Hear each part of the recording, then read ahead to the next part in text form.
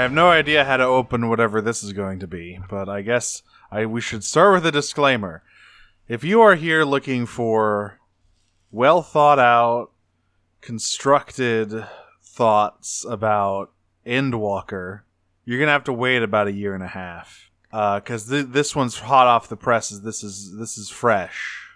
Yeah, about as fresh as we could put together. To be fair, we've both finished the game more than a couple days ago, but these are pretty fresh thoughts, and there's not really any concise structure to any of this. We're just going to talk about the expansion for, like, however long it takes for us to talk about it. By the way, immediate, like, obvious spoiler warning. This is like... Oh, yeah. If you haven't finished Endwalker, don't listen to this.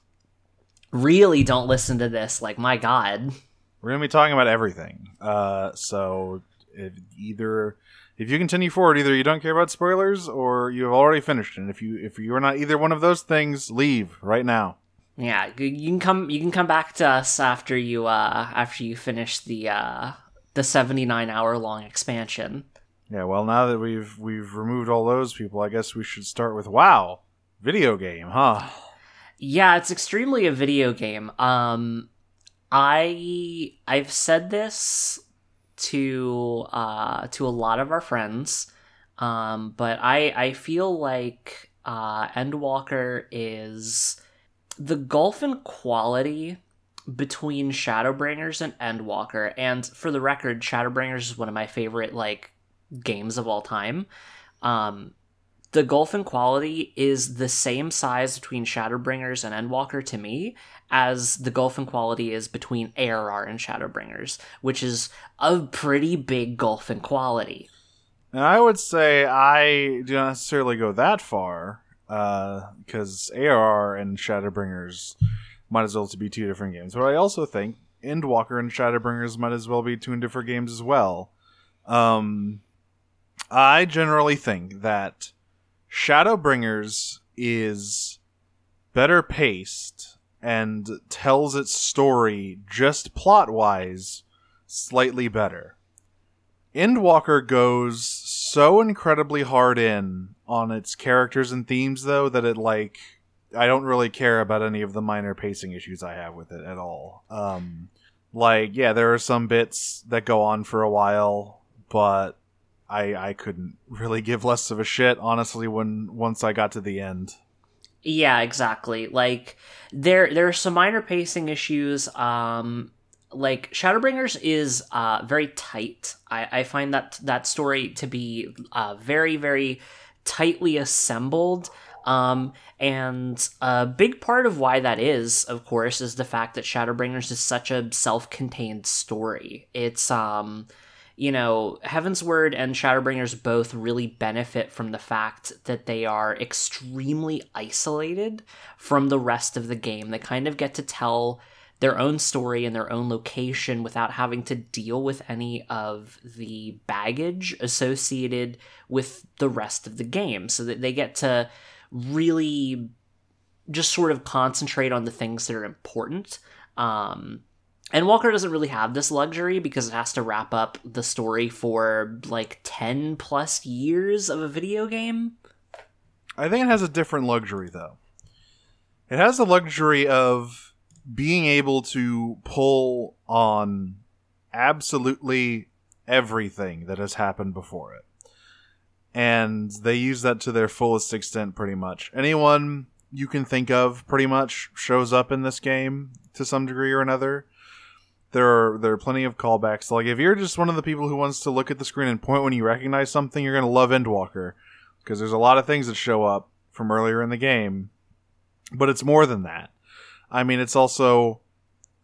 this discussion is going to be messy. I want to start here, which is I think that it makes perfect sense that the team, as they are now, made this game. Because Endwalker is so much about the legacies you leave behind and the meaning of a life's work in the face of death. And for some reason, I just feel as though after 11 years working on this game, a lot of the people behind the scenes are thinking about that in relation to this. I mean, Naoki Yoshida called this his life's work.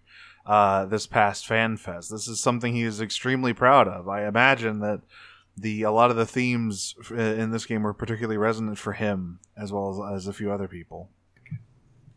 So, yeah, I think that these themes are, like, very near and dear to the heart of the team as a whole. I think that, like, there's a lot of careful consideration of the legacy of the game, I think, in Endwalker. Not necessarily in a way that's, like, overtly textual, but it's definitely something that you see a lot of. A really good example of this, actually, is the role quests. Now, the role quests are a little different in Endwalker.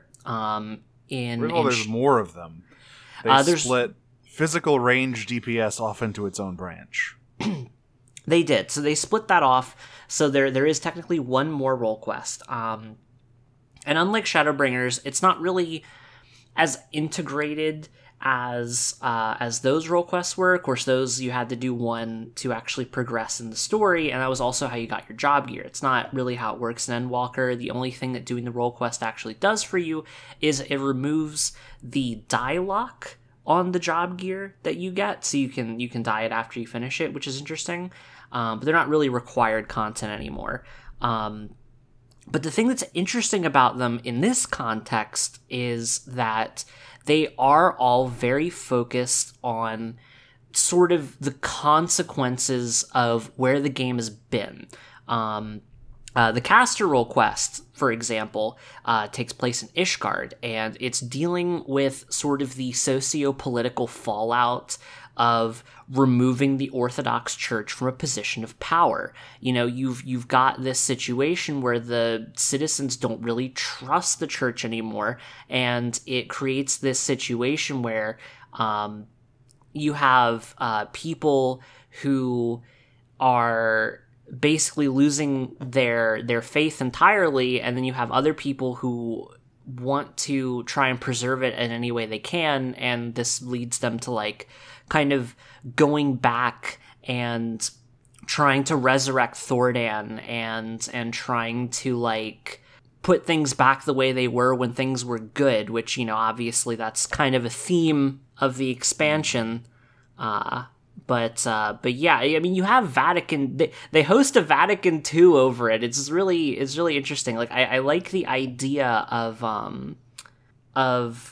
going back to these sort of legacy issues that have been brought up in the game that haven't really been addressed. And they took the time to really carefully consider, like, what the sort of path forward would be in an Eorzea that, like, is trying to move forward, and I think that's really interesting. Similarly, the melee role quests take place in Limsa Lominsa and focus on the Maelstrom negotiating with the Sahagin, specifically Merlwyb herself, and you going to talk to the Sahagin. And there is a group of, like, splinter Sahagin called the Crushing Tide, who, and this is very important because this is not how the Beast Tribe quest went at all, they are not tempered in any way. They have already been cured of Leviathan's tempering. They are simply, like, still dissatisfied with the steps that Limsa Lominsa has taken in reparations, basically, and still believe in expanding their spawning grounds outwards. I haven't played that far in the role quest, but so far, that is the thing I wanted from 5.4, where you see Merlwyb make peace with the kobolds, is that I wanted to see that with the Sahagin as well. Because I feel as though they almost got an even worse off deal with the Maelstrom than the kobolds did. So seeing this is very interesting, and it shows that one thing this game is giving it an opportunity to do is to go back to older plot threads, especially all the way back in A Realm Reborn, where perhaps the writing was a bit bad when it came to the racial and societal dynamics between the grand cities of Eorzea and the quote-unquote beast tribes. Yeah. where they were almost entirely othered in A Realm Reborn, even when in their respective quests, you were always working for a splinter faction of them, the quote-unquote the good ones, right? But here, they are committed to fully uniting Eorzea and trying to repay reparations for these decades of strife that they have caused. And so that's interesting. Another thing that's interesting that ties into that is the first big new area that you encounter, which is Thavnair. And of course, that might sound familiar for anyone who has bought particularly slutty clothing off of the market board. But now that's more than what Thavnair means, more than that, since we've been there. And Thavnair is fascinating to me because it almost feels like they are taking another swing at Alamigo for a variety of reasons. I mean, the most obvious one is it's a sort of arid locale, but also it has a lot of thematic similarities with what they attempted in Stormblood and also in A Realm Reborn, but kind of swung and missed at, because Thavnair is a place where myriad tribes have always been integrated. There is no separation and no structural system to keep them apart, because you have Ara here, and I can never remember the Akasadora. I'm pretty sure it's Araxadora. Araxadora, big old elephant people, all live together, and have done so basically since the nation's inception, which is fascinating. That we have never heard a single peep of Thavnair throughout this whole game.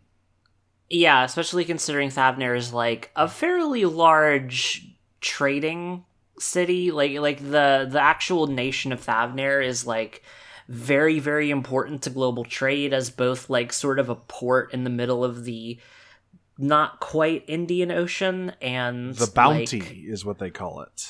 Yeah, the Bounty. It's a really important trading port. It basically connects all of Ilsabard to Eorzea and Othard.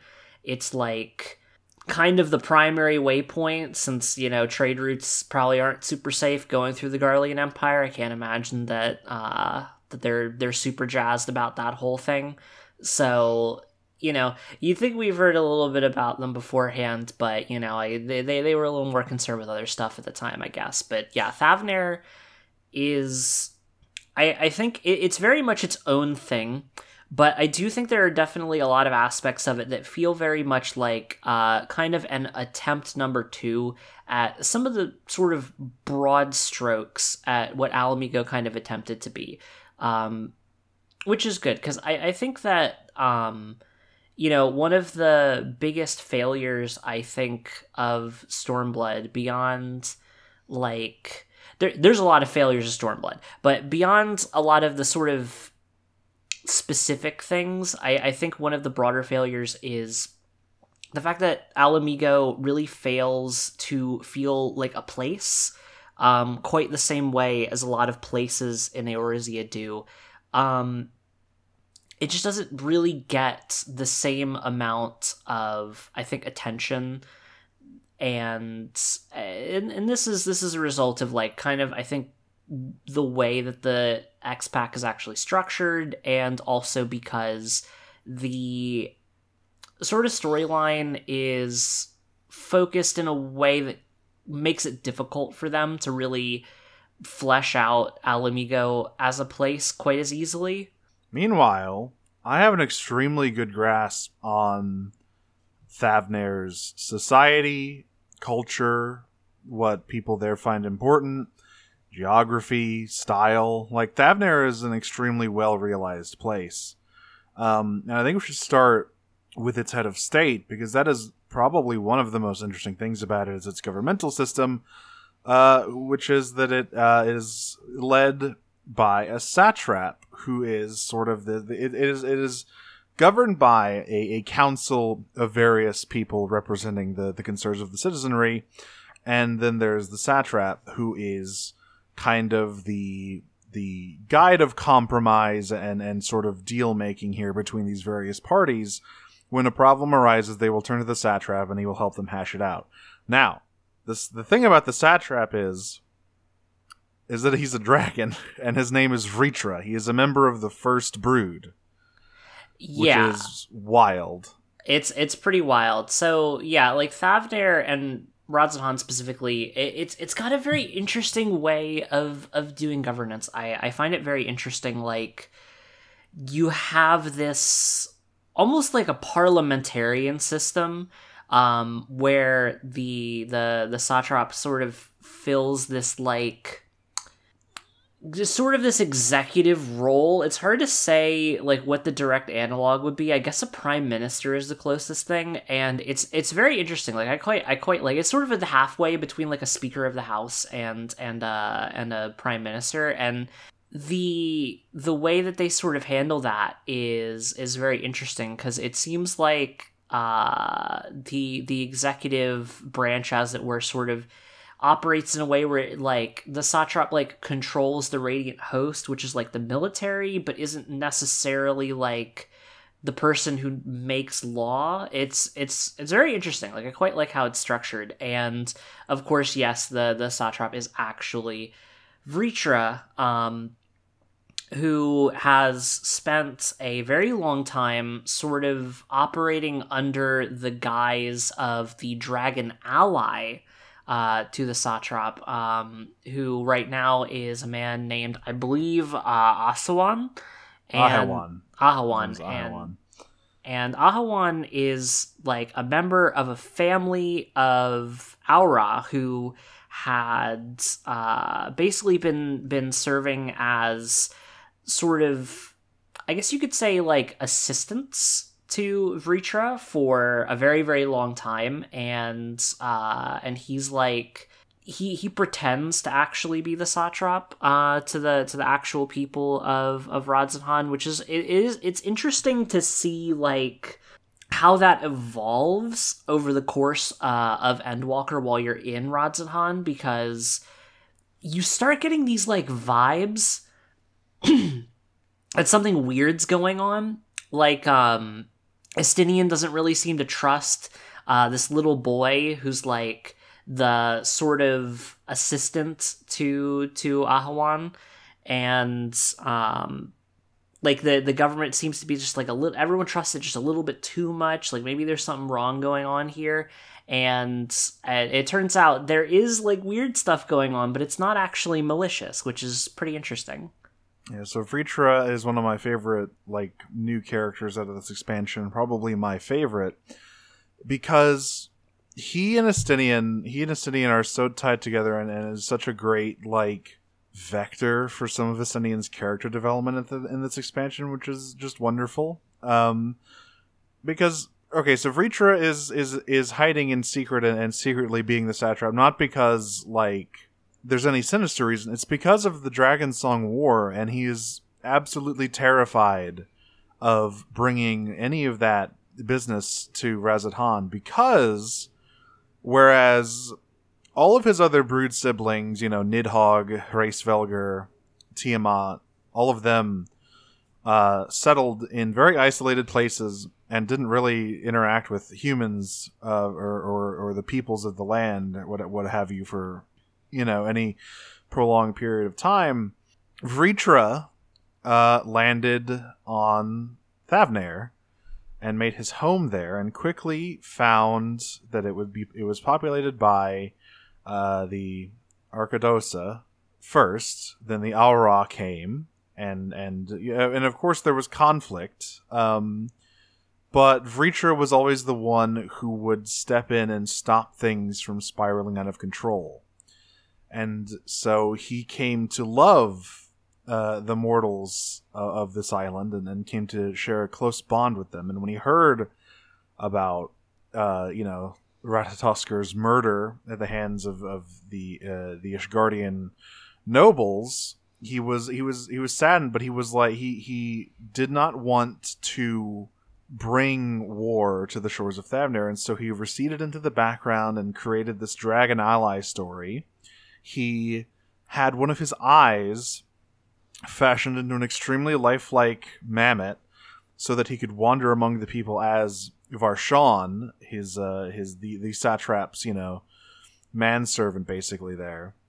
And that's where you find him at the start, but by the end of the expansion, Vritra is openly the head of state of Razat Han. He is entreating with Sharlayan and all the other various countries, and the people accept him as their beloved leader. He's a dragon, and he is a big fucking dragon. Make no mistake, he is a member of the First Brood, but he's just the president basically, and that's wonderful. That's wonderful. He's the dragon president. Everyone loves him, and to be fair, like so. And one thing I really like actually is after Ahawan unfortunately gets murdered in a really brutal fashion, by the way, and he has to sort of take up the mantle for the people.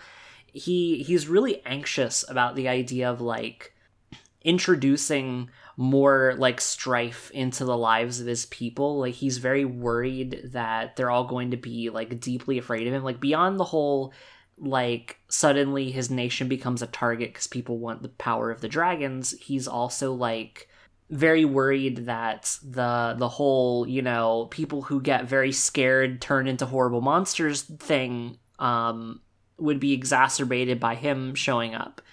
But really, it does exactly the opposite. Everyone's like, oh, wow, our president is like one of the most powerful creatures in the entire world, and is really nice and also way huger and scarier than any of the other monsters. We're pretty cool with this.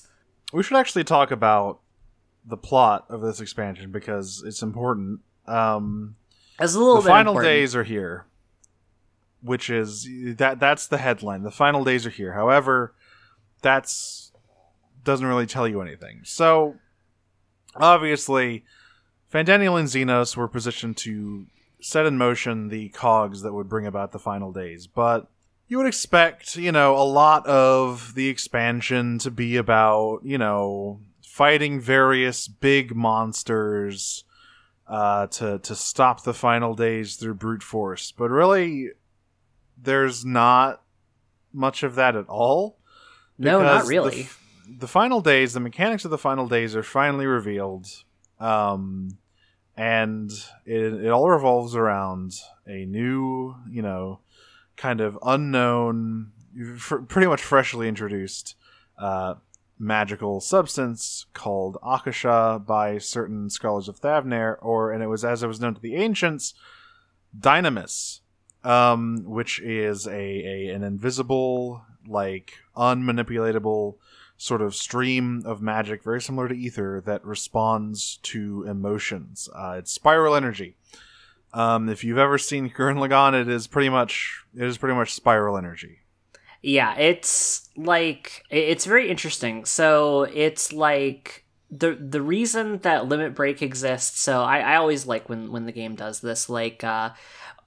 One of my favorite things that they did in Shadowbringers, and specifically post-Shadowbringers, is the introduction of the in-universe explanation for the Duty Finder, which is that the Seed of Azem provides you with a very particular incantation that was developed by the original Azem, which is literally Duty Finder. It is you call 7 people to show up out of nowhere, and they just sort of teleport in and help you out. It's like pretty hilarious and really, really cool that's like it is the canonical explanation for why you, the player, just get 7 people to show up whenever you get to beat down a big monster.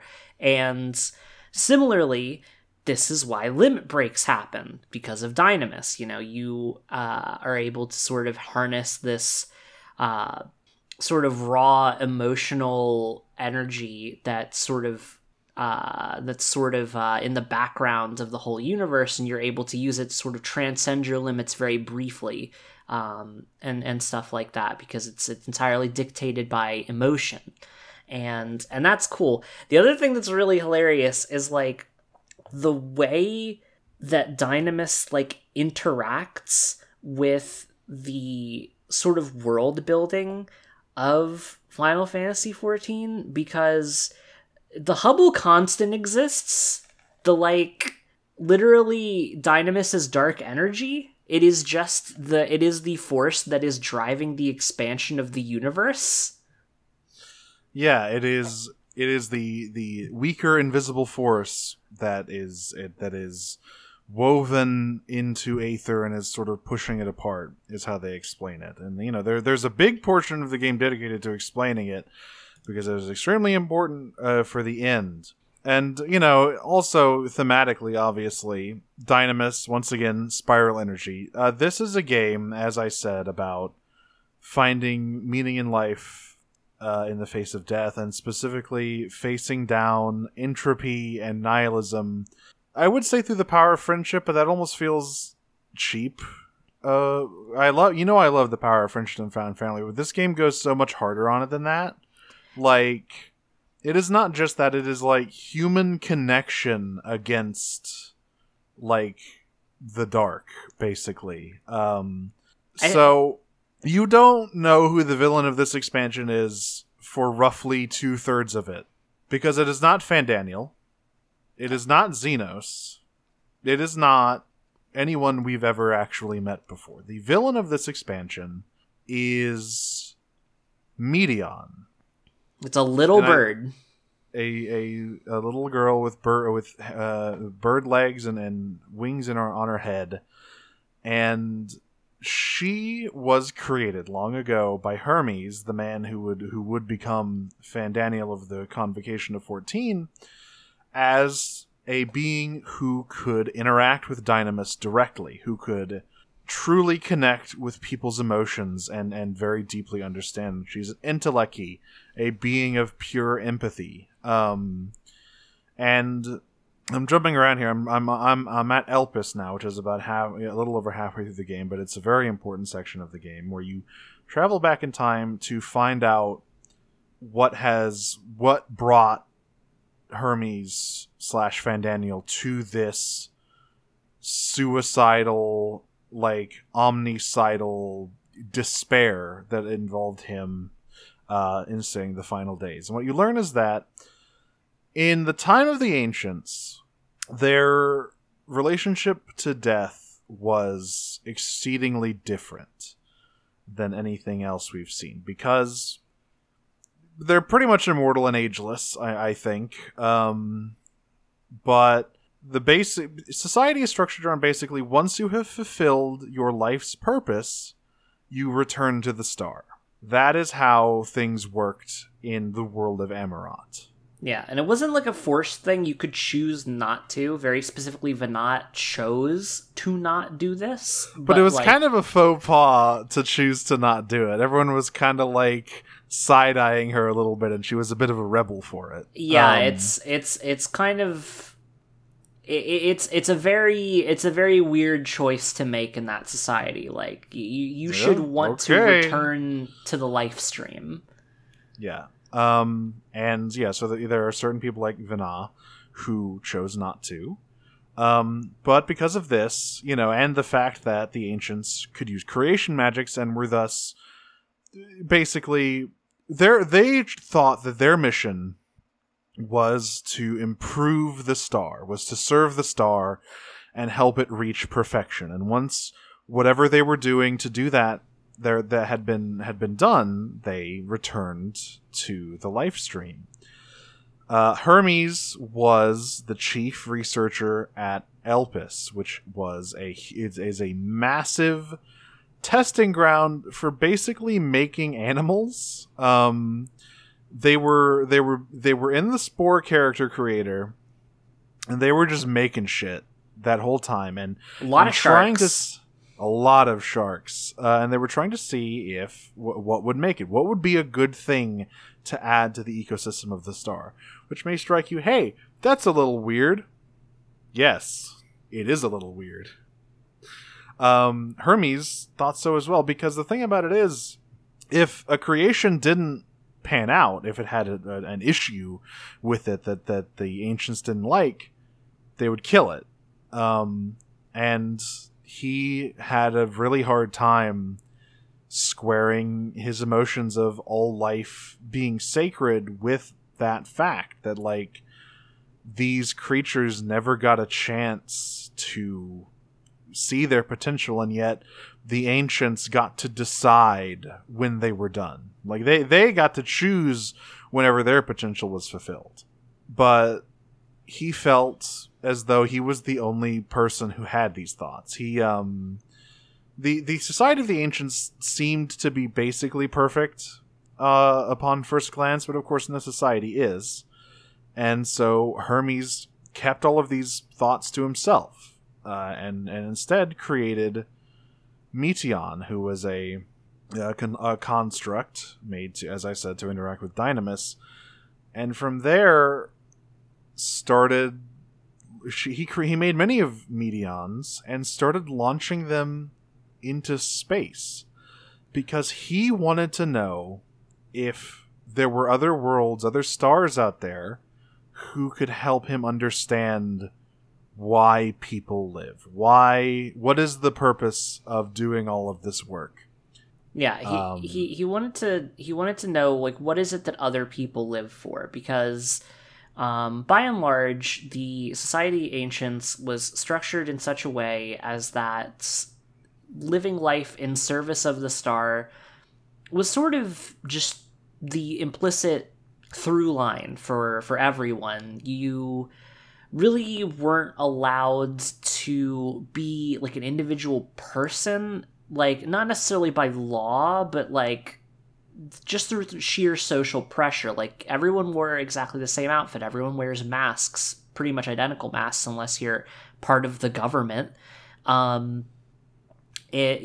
Stuff like this is like, their society was entirely dedicated to sort of a utilitarian outlook of things. Just a very, like, whatever the greatest possible good is for the greatest possible amount of life is the good that should be pursued, no matter what the cost of that good is. And, of course, you can sort of see the consequences of that kind of outlook with the summoning of Zodiark. When things started going really poorly and they needed a solution, their solution involved sacrificing billions of people to make a guy about it. And, like, this was just an expected part of society, that you would, like, if you drew the short straw, you're gonna go into a big hole and die and become a big scary god with horns.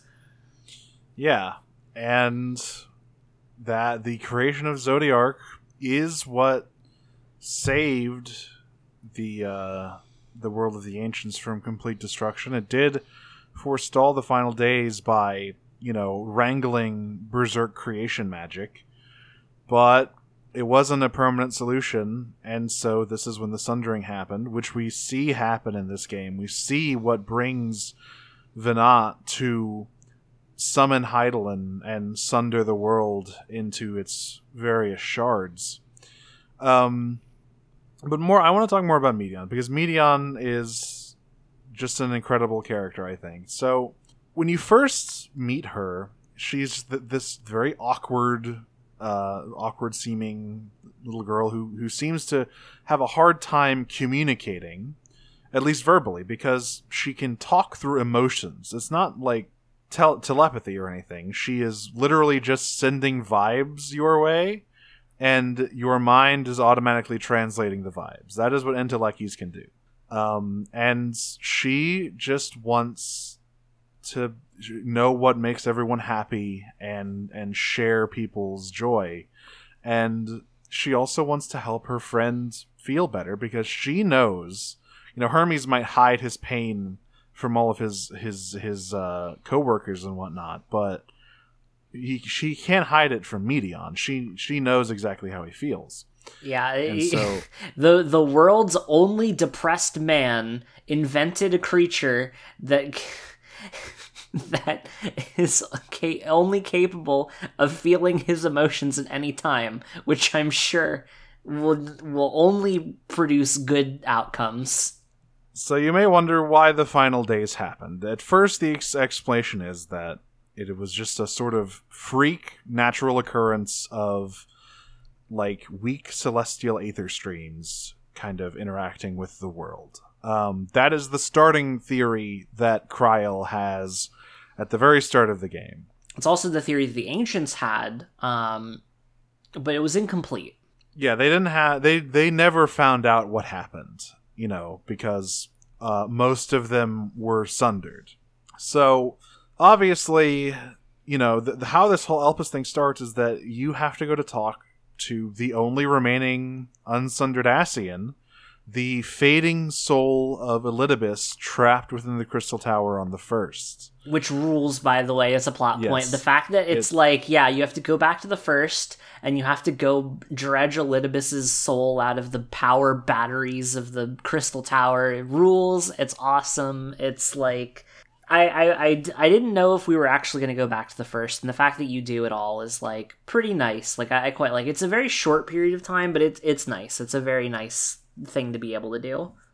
And so you go to Elidibus, and he tells you about Elpis, because the other thing is, there's so much to cover. I know I'm bouncing around, but Hydaelyn, at the very beginning of the game, through a vision, pointed you towards this flower. It is a glowing flower called Heart's Bloom by the people of Sharlayan that reacts to the emotions surrounding it.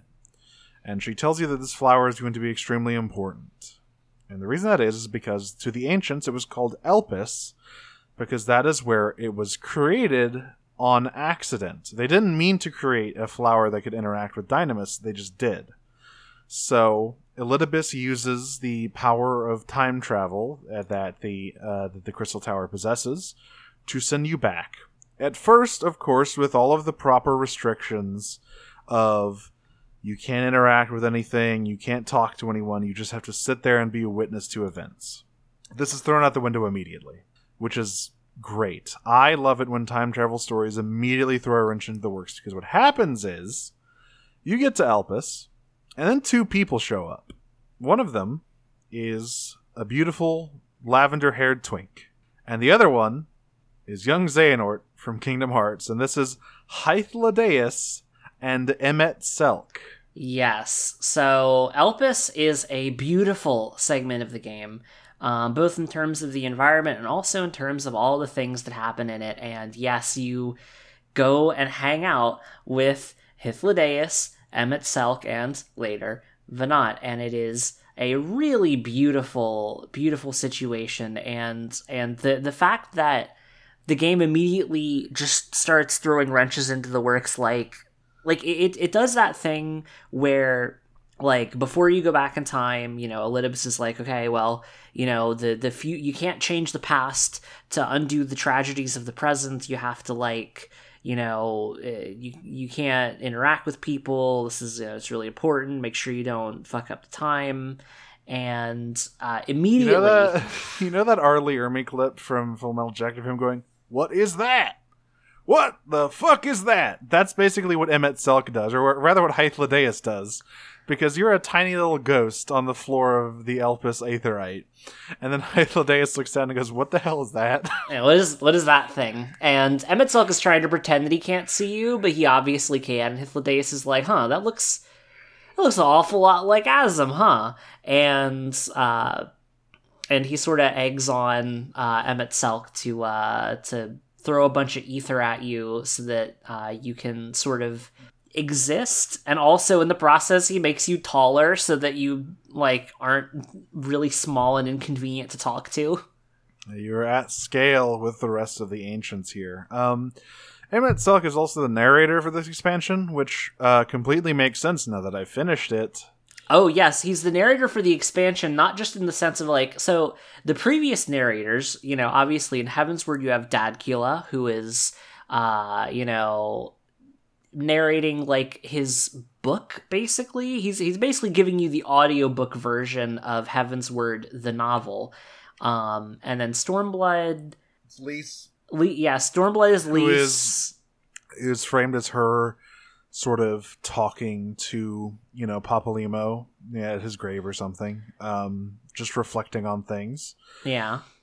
In Shadowbringers, it is Ardbert, of course, your constant companion. Your constant companion and friend who did everything right. And then in Endwalker, of course, it's Emmett Selk. And the thing that is very funny about Emmett Selk's narration is that unlike a lot of the other narrators, it is kind of implied that his narration is happening in real time as he is like watching things happen. And the reason why I'm pretty sure that's the case, so two reasons. One, there's sort of a like half dream, half conversation you have with Hythlodaeus at one point, very nearly to the end of the game, where he like talks about the fact that, you know, they've been watching the whole time.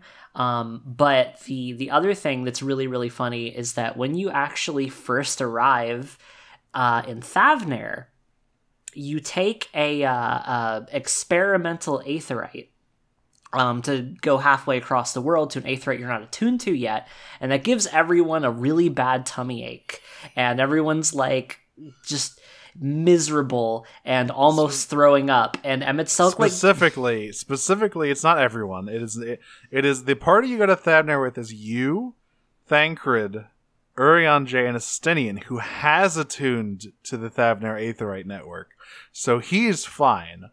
Everyone else has a tummy ache. That's right. Yes, everybody else is just miserable, like just trying so hard to keep their lunch in. And what's really funny is that because everyone's like retching, Emmett Selk gets interrupted like twice during his narration and tries to keep going. It's really, really funny. So yeah, like he's narrating in real time while you're just doing stuff, which is really, really funny. Who's he narrating to? Who is Hythlodaeus just sitting there watching the whole thing like it's a stage play? Presumably. But yeah, Emmett Selk is featured a lot in this game, which I really was not expecting at all. And not in a way that's bad either, because, you know, you think, oh, it's lame. He's going to be another, like, dark passenger in your soul, adding to all of the fucking guys in there. You know, you got Ardbert in there, you got Frey, if you did the Dark Knight quests. Like, you just got a bunch of dudes in there. But no, he's completely separate. And in fact, you only talk to the present incarnation of him once, at the very end. And the rest of it is pretty much concentrated in Elpis. But there's so much of him, and he's always been a bitch, which is wonderful to know. Emmett Selk has always been just the absolute worst, and it's beautiful.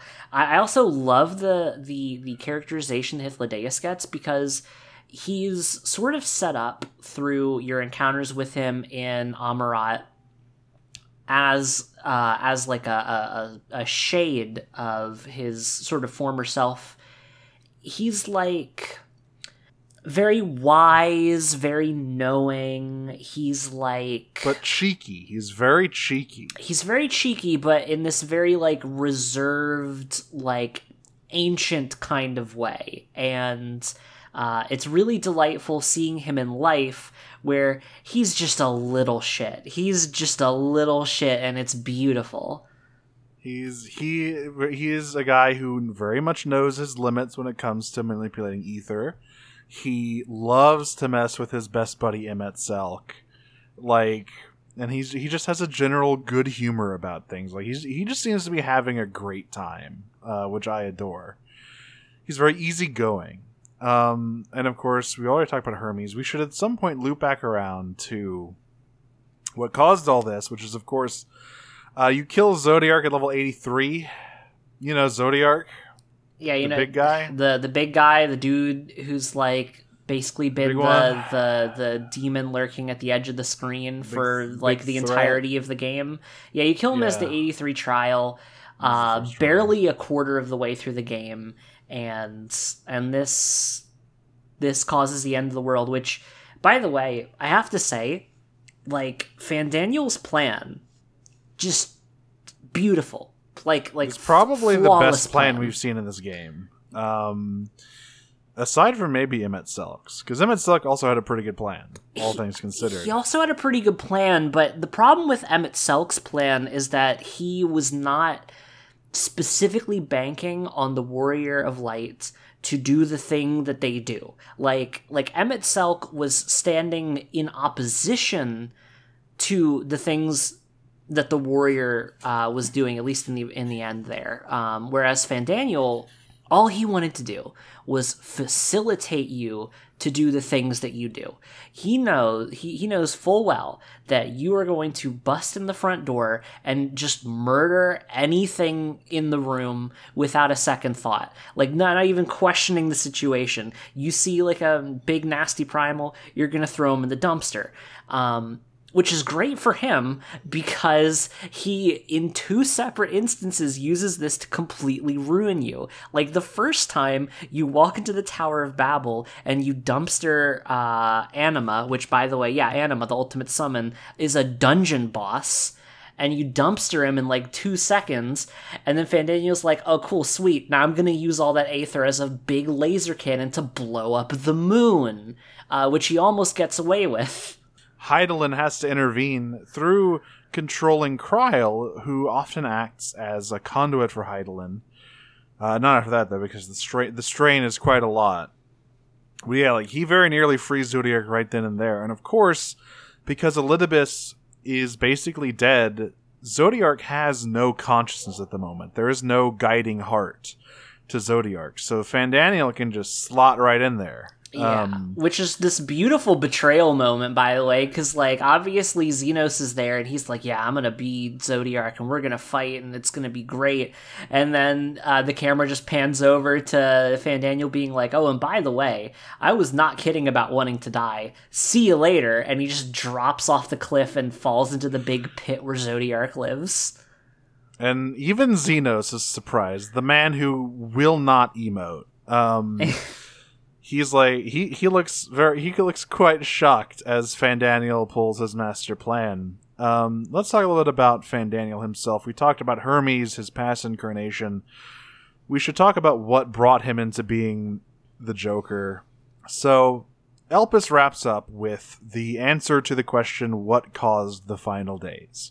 And it's kind of chilling. So Medion, as I said, has been... Her and her sisters has been shot off into space as probes to connect with various peoples and learn what they value in life. What do they live for? And at a certain point, Medion begins to freak out and, like, run away because she's receiving data from the shared consciousness. Yeah. And doesn't want to share it with anyone because what the media... Matea have found is every star that they had visited is either already desolate and dead or on the verge of death, like the dying. Yes. Not just dying, but the people there are in such despair that the only thing they want is to die, to be relieved of their suffering. And of course, Medion is an Entelechy who is very sensitive to the emotions of others.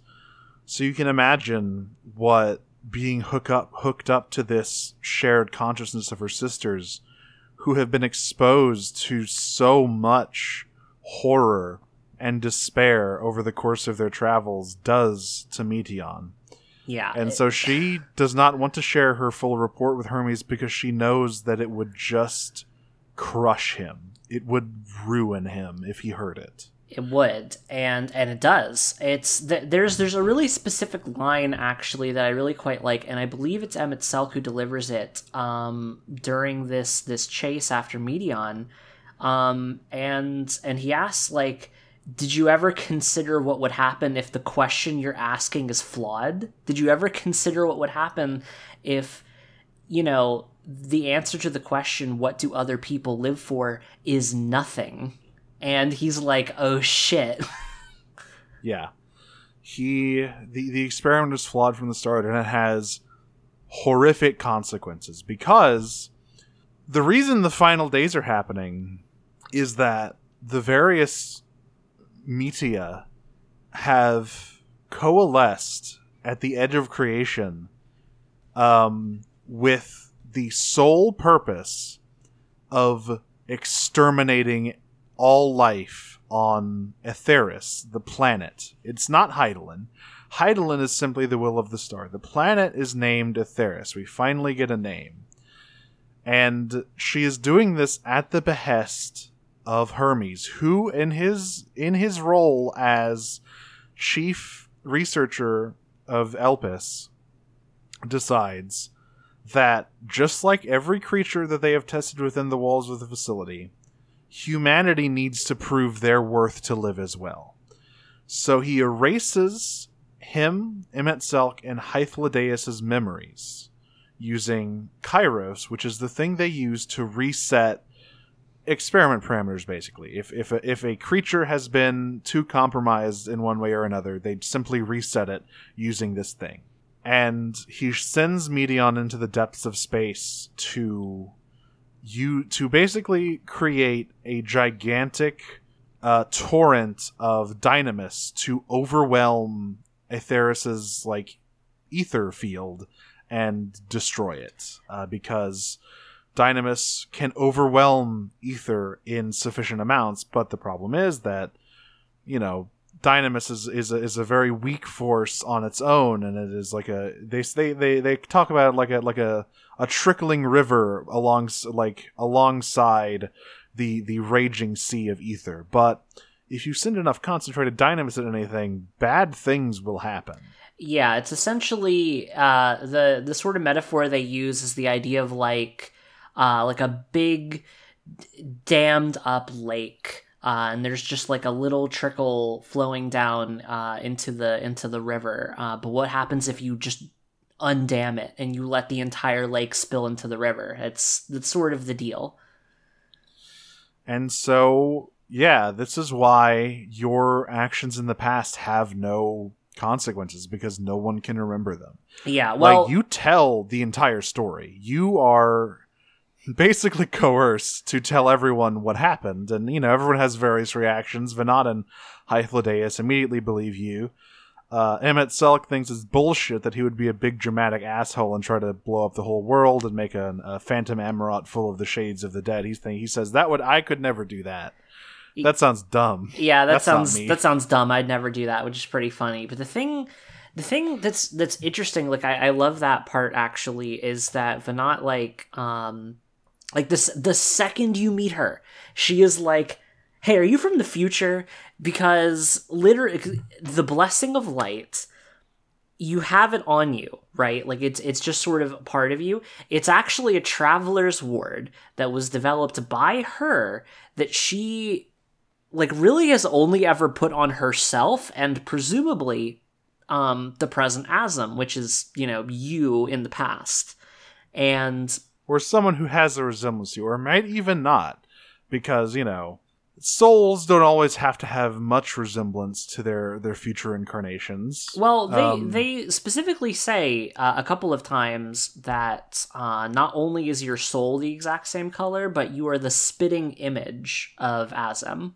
I love the idea that Azim is like a huge buff row lady in the world of the ancients. All these weak-ass, stick-armed nerds getting noogies from Azim.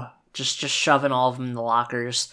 But presumably, because none of those sundered races exist, the Azim is the same as the rest of the ancients. Just say real big humans with Elysian proportions. Yeah, Elysian proportions and very pretty eyes. Yes, they all have anime eyes. I've already described Emet-Selch as young Xehanort. Hermes has green eyes. Hythlodaeus has these very, very pretty pink eyes. And Venat has striking, glowing blue eyes. Let's talk about Hydaelyn.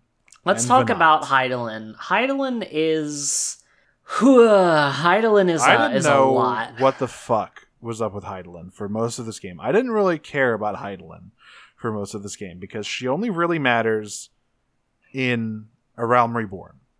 After that, she's pretty distant.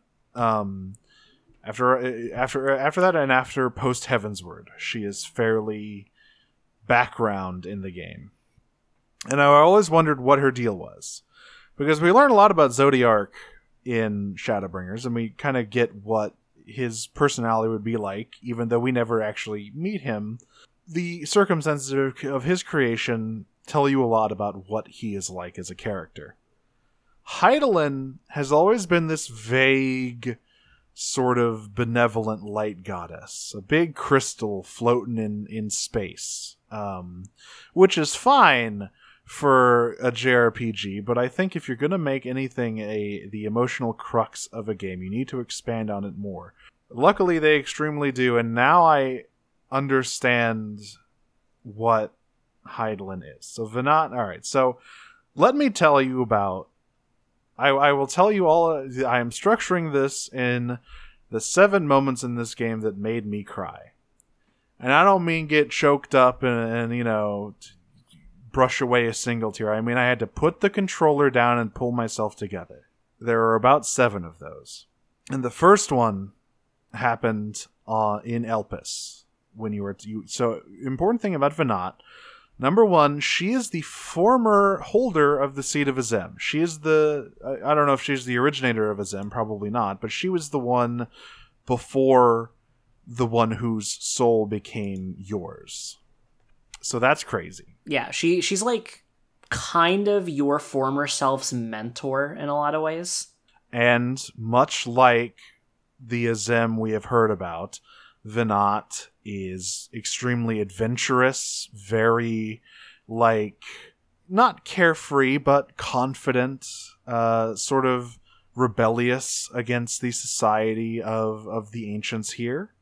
We already talked about how she didn't want to, you know, retire, quote unquote, after she stepped down, and instead wanted to keep traveling because she felt as though she wasn't entirely fulfilled yet. She wanted to see more, and we learn about that. So, on this bridge, when you're waiting to find out more information about Medion, who at this point has disappeared, you're talking to her about kind of what happens if Medion's reports come back with nothing.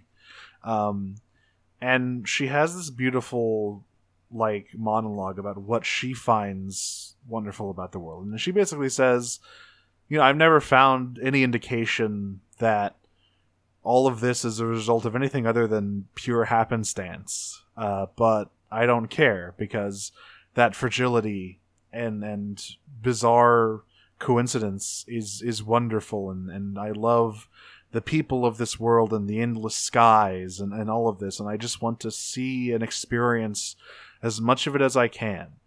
And then she turns to you and asks just 2 very simple questions, and she asks, have you had a good journey? Have you has your time here been worthwhile?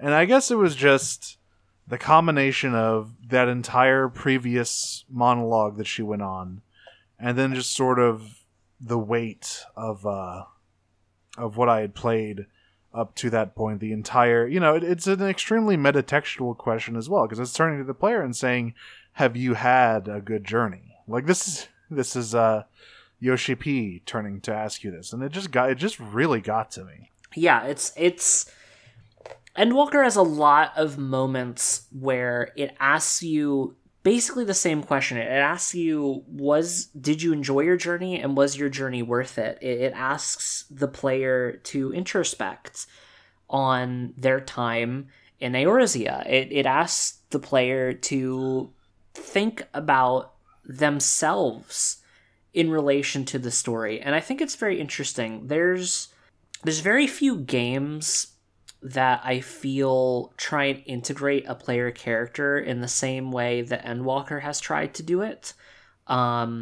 You have plenty of games that try to interrogate sort of the metatextual angle of a player engaging with a game. You have a lot of games that mechanically and thematically try and discuss, you know, player agency and things like that. But Endwalker isn't really interested in interrogating that kind of aspect of things. It's a lot more interested in interrogating the idea of a player placing themselves inside of the world they're exploring and how they feel about it with themselves in relation to those characters and places. The game is asking you how your journey was, not, in the sense of like, how have you enjoyed the game, but specifically, how have you enjoyed the world that you've immersed yourself in? How deep does the connection run in you to the world that you've been a part of for maybe, 10 plus years, if you've been here since the beginning. And so after all that, Venat escapes Kairos. Her memory is intact. And yours too, thankfully. Hydaelyn is the result of a stable time loop, as we learn, basically. So you return to your time to share the truth of the final days that Meteon and her sisters await at the edge of creation, singing their song of oblivion. And then you see the Sundering. You get to see it as Venat walks through the ruins of Amarat, sees the horrors wrought upon its people, passes the Emet-Selch and Hythlodaeus, who of course do not remember the truth of this. Yeah, and that scene in particular, it is, I think, very heavily implied that as Hythlodaeus is walking away and waving, and Emet-Selch just sort of gets very upset at him leaving, I believe that is supposed to be implied as this is the sort of moment where Hythlodaeus walks off to be one of the people sacrificed for Zodiark. I don't think that's necessarily happening in real time in that scene. I think it's sort of a vignette, but it is like... Because I believe we know for a fact Hythlodaeus is one of the people who was sacrificed for Zodiark. He is, because you meet him on the moon among all of the other wandering shades. Yes. Who are escaping from Zodiark's weakening prison. The moon, it's not really that big of a deal, honestly. You spend a little bit of time there, and it's around, but moon... Not a huge part of the game, weirdly. I think it might be the shortest section of the game, in fact. Yeah, it's the moon's weird. The moon's really cool. I like the fact that it doubles as both a prison for Zodiark, but also it's an arc to transport everyone off of the planet should, no one be able to defeat Meteon and also Zodiark bites it.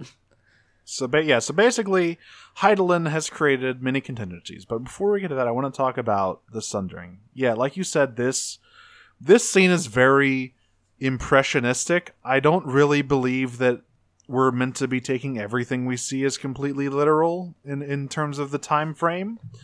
What we see is why Hydaelyn chose to do this. And the reality of it is that she sundered the world out of, Venat's boundless love for its peoples, because it was the only way to buy them enough time to prepare for the end.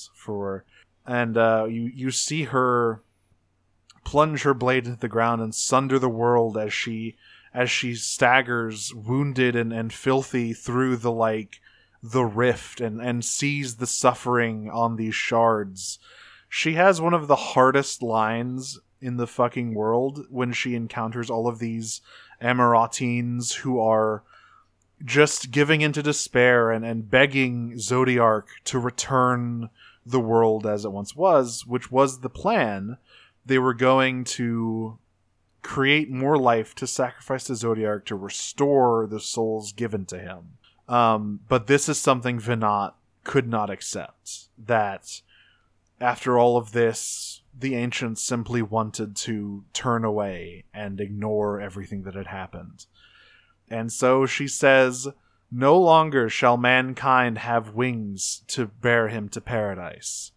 Henceforth he shall walk," and then sunders the world. Yeah, it's an incredibly raw line, really raw delivery. It's that whole scene is incredible. It again, another crying moment for sure. And I really like sort of the thematic reasoning for why she does this, because a big part of it is not just necessarily to buy time or anything like that. And part of it is also the fact that, of course, sundering humanity, splitting their souls into 14 contingent pieces, they have so much less aether that they can actually interact with Dynamis in a meaningful way, which, is probably going to give them the upper hand and ultimately does. But more importantly, I think, than that, there's the fact that the Society of the Ancients is, in a lot of ways, like a prelapsarian society. It's sort of the Garden of Eden in a lot of ways. It's supposed to be this, like, pseudo-perfection, and the people who live there have kind of an innocence to them, and, the final days, it represents an innocence lost, and they want to return to that innocence by any means necessary. And, despite how much she's very clearly struggled to argue with and counter with these ideas, nobody's willing to listen to her because they've experienced Eden and they cannot bear to see it leave. So she has to make the decision that she has to introduce enough suffering into humanity's existence that it's willing to accept suffering as a part of life. At this point in the ancient society, they simply are not willing to accept suffering and sadness as a part of life because it's not something they've experienced. But if she provides sort of a view of reality to humanity, then they may be able to actually face despair head on and learn to live with it in a way that allows them to actually defeat it in the end. And let's talk about that bit, because suffering, to live is to suffer. I believe that's one of the lyrics and answers, which, by the way, plays a lot during this expansion, fittingly enough. And what I really like about the way this game handles that particular thing, because, a log line is, suffering, it'll make you stronger, you'll come out harder once you've gone through the crucible. Which you could take some of from this game, but I really don't think that's what it's trying to say. What it's trying to say is, yes, you will suffer and go through hardships and sadness, but what will make you stronger and help you heal is the ability to turn to those around you who will reach out a helping hand and share that pain and help everyone move past it. That is really what the game is about. And that brings me to Garlemald, which is in many ways the most surprising segment of the game to me, because the game has had a dubious relationship with politics at best in the past in certain areas. Yeah, I'm looking at you for point one, and so when you hear the Grand Company of Eorzea is sending a relief contingent to the ruins of Garlemald, you think, oh boy, here we go. But it actually ends up being handled really quite well. So the basic setup is that Garlemald, the Garlean Empire, is dead. It is no more. The civil war brought on by Varys' death has ruined the city, and Anima and Fandaniel have tempered most of its inhabitants. Those who remain are trying to survive the harsh, unforgiving winters of Ilsebard in the burned-out husk of the capital city, which is where the Ilsebard contingent comes in, led by Lucia Junius. Yes, the lady who is Amaric's second in command. Well, I guess technically now she is Lord Commander of the Temple Knights. And who never really did anything in the game before this. Like, she was around, but they are very smart in picking what characters to send on this contingent, because there are a lot of old and relatively new faces who reappear here, which I adore.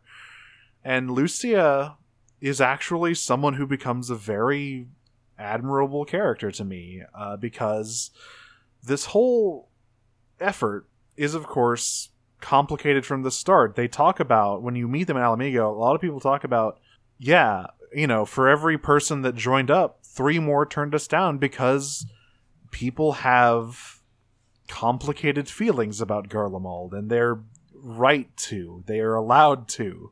Yeah. But Lucia is, and she is a traitor to her homeland. She betrayed them to join Ishgard. Yeah. And yet she's looking at what is going on and realizing that it is not, whatever nobles once ruled Garlemald or whatever that are suffering. It is the people of her country who are dying in the winters for Fandaniel's whims. And so she cannot sit by and let it happen. Yeah, it's very interesting. I quite like, so there's many instances in Endwalker where the game sort of goes out of its way to try to impress the withholding of judgment on people, unless they're actually responsible for things. And I find that to be it's a very touchy way of dealing with a subject, because it's very easy to do it very wrong. Yes. But I feel like Endwalker as a narrative pulls it off fairly well, and Garlemald is a pretty good example of this. It's on its completion, and I think that's important to note. Is I think that if you kind of take issue with a lot of the ways that the game has handled Garlemald as a topic in the past, you're probably going to get about halfway through the area and start feeling like they're not really going to handle it that well. But it does end up working out in the end, because I feel like it starts out fairly strongly with the Ilsebard contingent coming together, and the game acknowledging, the idea of sort of a humanitarian mission to Garlemald is not going to sit well with a lot of people, very understandably. Including the Garleans, who do not want it, both for the fact that they feel like they're just being invaded opportunistically, but also because, they consider a lot of the people who are coming to help them to be savages who are below them and scary and bad people. Who worship false gods and do strange magics. There's a lot of talk of distrust of Eorzean magic and whatnot. The one of the things that fascinated me the most is that we finally, after all this time, I understand the ideology behind the Garlean Empire. They actually have one beyond being an evil empire. It's true. And beyond that insane shit Varys said in Pre-Stormblood. That was just him trying to cope. I don't know what that was. Yeah, it was very much rat in a cage ideology with Varys. The truth of Garlemald is that... So you learn a lot about their origins and how they came to exist in this fucking blasted icy waste. They were we knew that the Garlean people historically have been pretty unable to interact with ether, leaving them fairly weak in a society that revolves almost entirely around magic. Yeah, and so sort of a bad hand of cards. Yeah, so they were kicked out of their ancestral homeland by Grahatia's ancestors, who were the descendants of Alag. They were the last remnants of the Allagan Empire, who were sworn to keep their secrets. The area is called Corvus, or Corvinius, I believe. But the Garleans have another name for it, Locus Amanus. And the entire Garlean ideology revolves around this idea that they were torn from their homeland once and forced to adapt to the harsh conditions of Ilsabard, and they are terrified of it happening again.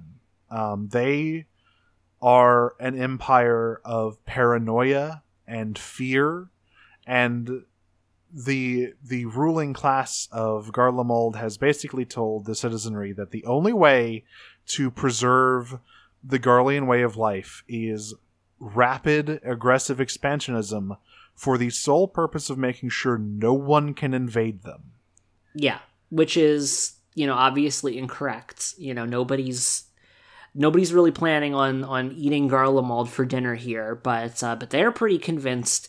And of course, the fact that the Ilsabard contingent shows up at all after the demise of the government basically reinforces this idea to most of the people you meet.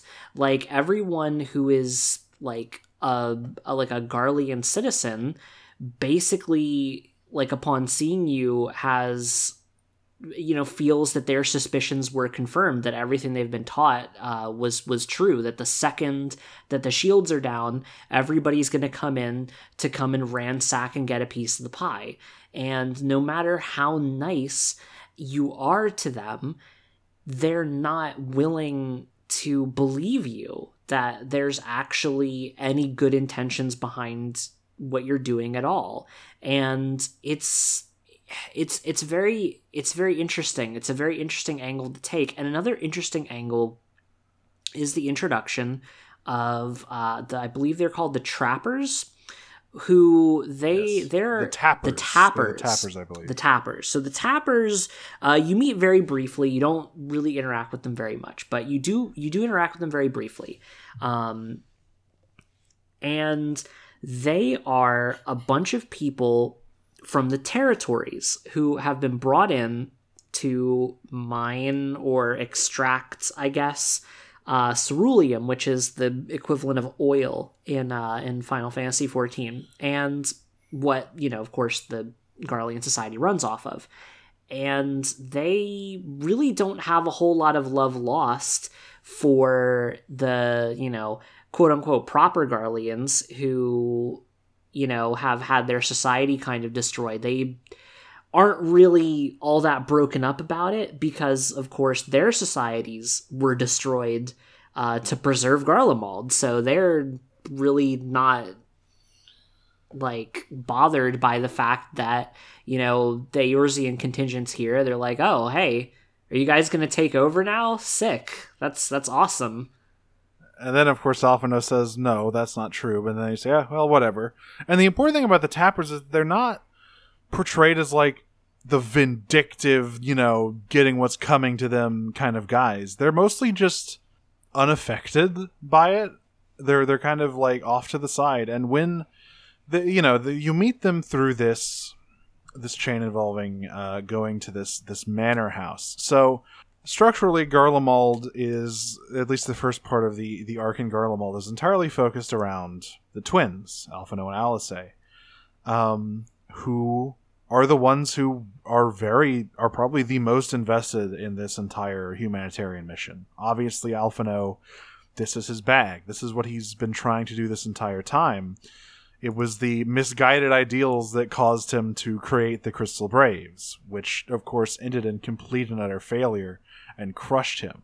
And so he is trying again, and he has decided that he doesn't want to force his help on anyone. He doesn't want to, like, impose on the people of Garlemald. He is going to try any way he can to help them however they will let him. And so you follow this girl out in the blasted wastes to this manor house full of survivors. This big old manor that was apparently given to veterans of the Garlean military. And they require ceruleum to run the heaters. So you go to these tappers who basically talk about, like, I mean, we would trade them if they had anything to trade, but they don't seem to have any food. We gave them a little bit of ceruleum to keep them, like, running, but I mean, we got to look after our own here. And that's what I really like about them, is that they're just people. And all around Garlemald, the Garlean arc is just like, everyone is just, at a certain point, past, Quintus, the last remaining leader of the Garlean military, who was desperate to hold on to this dead empire. Past people like that, they're all just people. And they need help, whether they want to and know it or not. And that brings us to the main sort of point of view character, I guess, for the Garlean portion, which is Hullus, a young officer ? In the Garlean military. I don't really know his position, but what I do know is that he looks really young. Like, he is definitely not. He's like 20 at the most, I bet. Yeah, he is a young man. He's probably 18 or 19, honestly. He is not an especially old individual. I have to imagine that he probably attained his sort of higher rank status because a lot of vacancies opened up. Yeah, so Hullus works for he's under the command of the First Legion, led by Quintus. I forget his full title, but he is basically he was Varys' right-hand man, pretty much. The First Legion were the most hardline Varys loyalists in the Civil War, and they crucially managed to avoid the mass tempering of Anima, which, by the way, we forgot to mention. Anima is comprised of Varys' reconstructed corpse. Yeah, it's like this. So, it's this beautiful, beautiful situation where Fandaniel's like, yeah. So the Garlean Empire was built in a very specific way so that it cannot create summons, and they did it by just outlawing religion. Very simple. However, people still worship things, so I'm tapping into their worship of their frickin' emperor and gonna turn him into the god, which is very clever. The cult of personality. And the reason that these people survived the tempering unscathed is due to this weird coincidence of the design of Garlean radios being very similar in composition to other ways of disrupting tempering. It's this pure happenstance thing.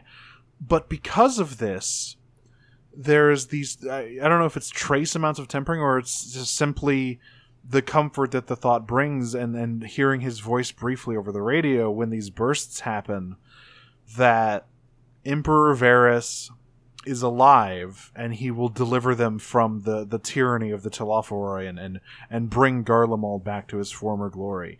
Quintus fully believes this. He is fully on board for this plan. He is a live Varys truther. He is an alive Varys truther, but he also has another reason, a slightly better and more concrete reason to continue his path. And the reason is because he has intelligence that has been going around that the remainders of, I think, the 10th, the 13th, and the 6th Legion or whatever, basically are trying to reorganize themselves enough that they can march onto Garlemald and take the capital back from all of the runaway Magitech and tempered soldiers that are there. So basically his job as the First Legion in Garlemald is he's supposed to facilitate that arrival and make it so that, they're able to link up and actually take things back, which is why, of course, they go through so much trouble to kind of inconvenience and otherwise take out the Ilsabard contingent. And so, Hullus takes the two twins and you as envoys to meet with Quintus after being caught trying to steal from the camp. They collar the twins with Magitech shock collars to prevent any funny business. But specifically, what I love is that Quintus specifically says, "Oh, don't collar that one." Talking about the Warrior of Light, that's the champion of Eorza. You're just gonna make them mad if you shock them. smartly using the twins as like, if you pull any shit, I hurt them. Yeah, and they're considerably less durable than you are. Yeah, which is very clever. Like the villains and I guess like the villains and the like antagonists of the different parts of the expansion are very clever in their use of force and the way that they apply it, because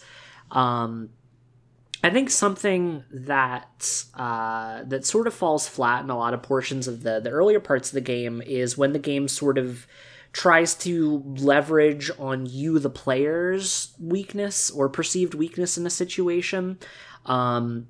Because the fact of the matter is that shit don't fly anymore. Yeah, the player character is dramatically too powerful for that now, especially, but even historically, and that's why a lot of stuff falls flat. Like I actually really, really deeply dislike a lot of the Xenos stuff in Stormblood proper, because you very much can hold toe-to-toe against Xenos. It's really not that difficult, but he can just hit the constant gravity button and make you fall on your ass for no reason.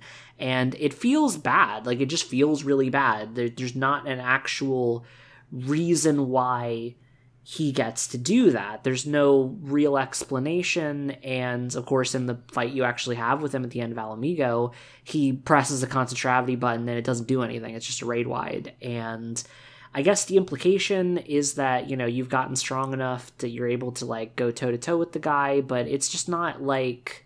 It just never feels justified. It never feels correct. It never really feels like you've achieved anything, because there's no process to it. It just sort of happens ambiently. It's not like when you have to defeat Fordola and, Urianger has to be like, yes, remember the Aetheric Disruptor? I'm going to bring that one out of the closet.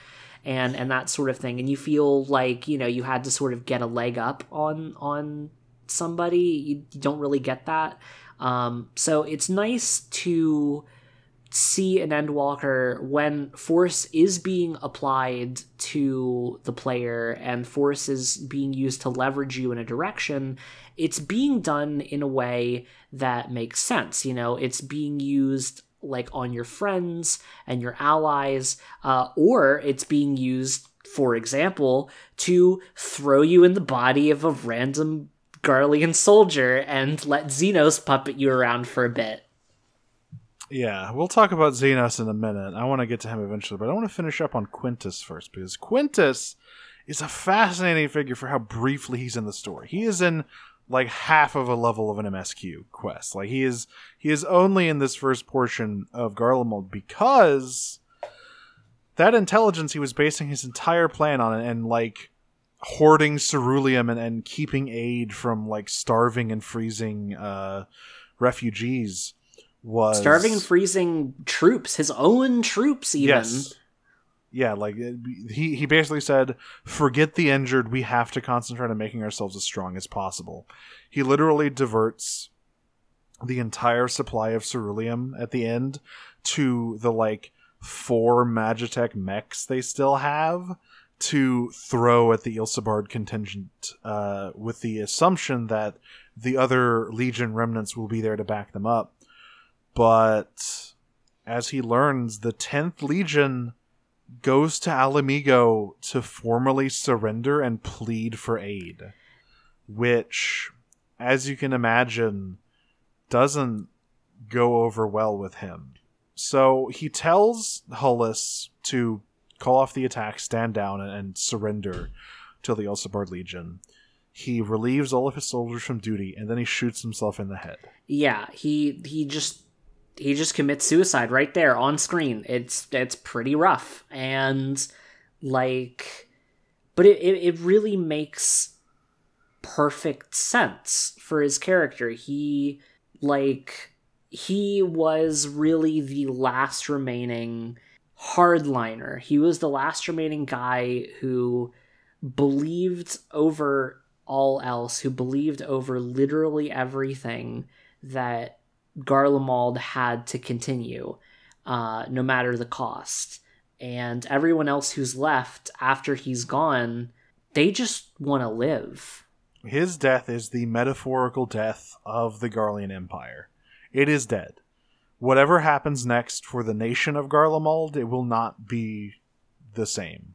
They say as much at the end of this game, where it's like they will have to figure out what happens with the ruins of this country and its people. They have to figure out what to do with it. But Quintus won't be involved. The military won't be involved. Well, I mean, the military will still be involved, but the remnants of it. I imagine the Legatuses will not be. Considering Lucia has a line about maybe he killed himself so he could avoid being tried for war crimes, which apparently is a thing that exists on Eorzea. Yeah, where's the they have a Hague? Where's the Hague? Where's the Eorzean conventions? So presumably all those Legatuses are going there. Probably Gaius. Because listen, Gaius is going to get tried for war crimes at some point. I think Gaius might turn himself in. Yeah. Gaius, by the way, not in this expansion at all, save for one scene where he basically says, I can't go to Garlemald because I might inspire a resistant movement, and I don't want that. Yeah, he sort of very correctly identifies the fact that, like, basically half of the remnants of Garlemald... So he is technically... in the chain of command, he should be in charge of the Garlean Empire now. Which means if he goes back, half of the people are going to be like, you're a betrayer and betrayed us and ruined Garlemald forever because you killed Emperor Varys. And the other half of everyone's going to be like, he didn't kill Emperor Varys and he's Emperor Varys' loyal friend and he should be the leader and inspire a second civil war that probably would just wipe out everyone who's left. And Gaius is like, I still love my country, and I don't want that to happen, so I am going to sit it out. Smart man. But that's beside the point, because I want to talk about the man who is technically in charge of the Garlean Empire, I guess, sort of. Xenos Yegalvis, or as what is his title they bestow upon him later? Yeah, so later on, it's revealed that Xenos has been stripped of his princely title, and he has been given the title of traitor, which is Viator. Yeah, Xenos Viator Galvis. I think we're both sort of aligned in thinking that Xenos was pretty lame in Stormblood, and kind of got better in Shadowbringers. I think Endwalker is the most successful and most engaging deployment of Xenos' character concept yet. And this might be divisive, but I quite like how he's utilized in the story because, as I said, this is a game entirely about the frustrations and joys of human connection. It is all about people helping each other through trauma and strife. Whether, no matter how difficult it is. That's the entire point of the Ilsebard contingent. There is a scene where I want to talk about briefly that almost made me cry but didn't, where Hullus is he's at Camp Broken Glass, the headquarters of the Ilsebard contingent, and Quintus has talked a lot about his philosophy of coexistence under different banners is impossible. The differences people have will always bring them to war and conquest inevitably. There can be no brotherhood of humanity save under the Garlean banner. But so that is kind of the worldview that Hullus loosely holds. He's definitely influenced by it at the very least. And when he goes, he is surrendered to the contingent. There's a scene where he is just sort of wandering around dejectedly when an Alamegan resistance fighter comes up and offers him like a mug of stew.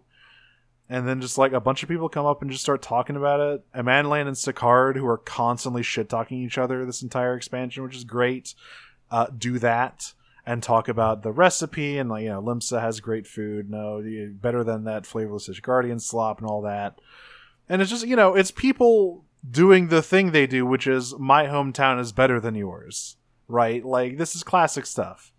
But seeing this, like, extremely diverse group of people here in Garlemald to aid them regardless of what their empire may have done in the past just sort of brings Hullus to sobbing tears in the middle of this camp of just realizing that, like, no, that Quintus's truth is not my truth. I don't have to believe that.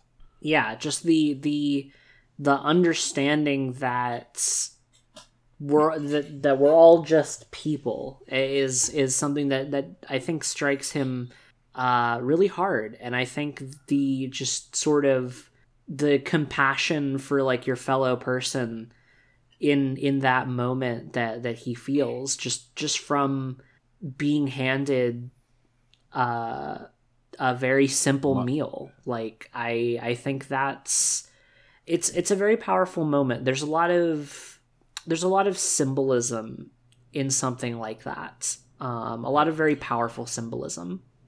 Food is a very important symbol in this game, which we'll get to later when we talk about the Scions themselves, who are perhaps the most important part of this game. But I want to talk about Xenos first, because Xenos is... In Stormblood, they tried to frame Xenos as your dark mirror because he loved violence and fighting just like you, which really, really was hit or miss depending on how you think about your character. Yeah, that's the thing. Like, for some people, I think that's going to resonate with you pretty well, but it makes a lot of assumption about not just the character, but also the player behind them. It makes a lot of assumptions about why you enjoy the story and why you are participating in it. The sort of thesis statement that Xenos brings to the table as a character is the idea that you, as a player, are here because you desire the challenge. You desire the sort of the thrill of the hunt. thrill of the hunt. You desire the challenge of an ever bigger monster lurking around the corner for you to go and throw into the dumpster, which is true for some people, but isn't true for everyone. There's a lot of people who engage with the game on a much more narrative level, who engage with the game in different ways, who don't really play the game in the way that Xenos sort of implies that you do. And you don't really have an option to argue with him very much. The closest thing you could do is kind of just not respond, and then he kind of goes, yes, but by not responding, you have admitted to it. I am very smart. Yeah. And he still has a bit of that in his character here. Obviously, he is still chasing the rush of that fight in the Royal Menagerie. He still wants his duel with you. But the way he is framed in the story is not really as a mirror to you. It's in a mirror to all of the Scions as a whole. Because Xenos, what really is the fundamental thing wrong with Xenos is that he was never able to, connect with anyone else on a fundamental level. He at the very end, when he is dying in the, emptiness of the edge of the universe, just a flat void where you have your final confrontation, he says, I was never able to truly feel anything for another person until we fought.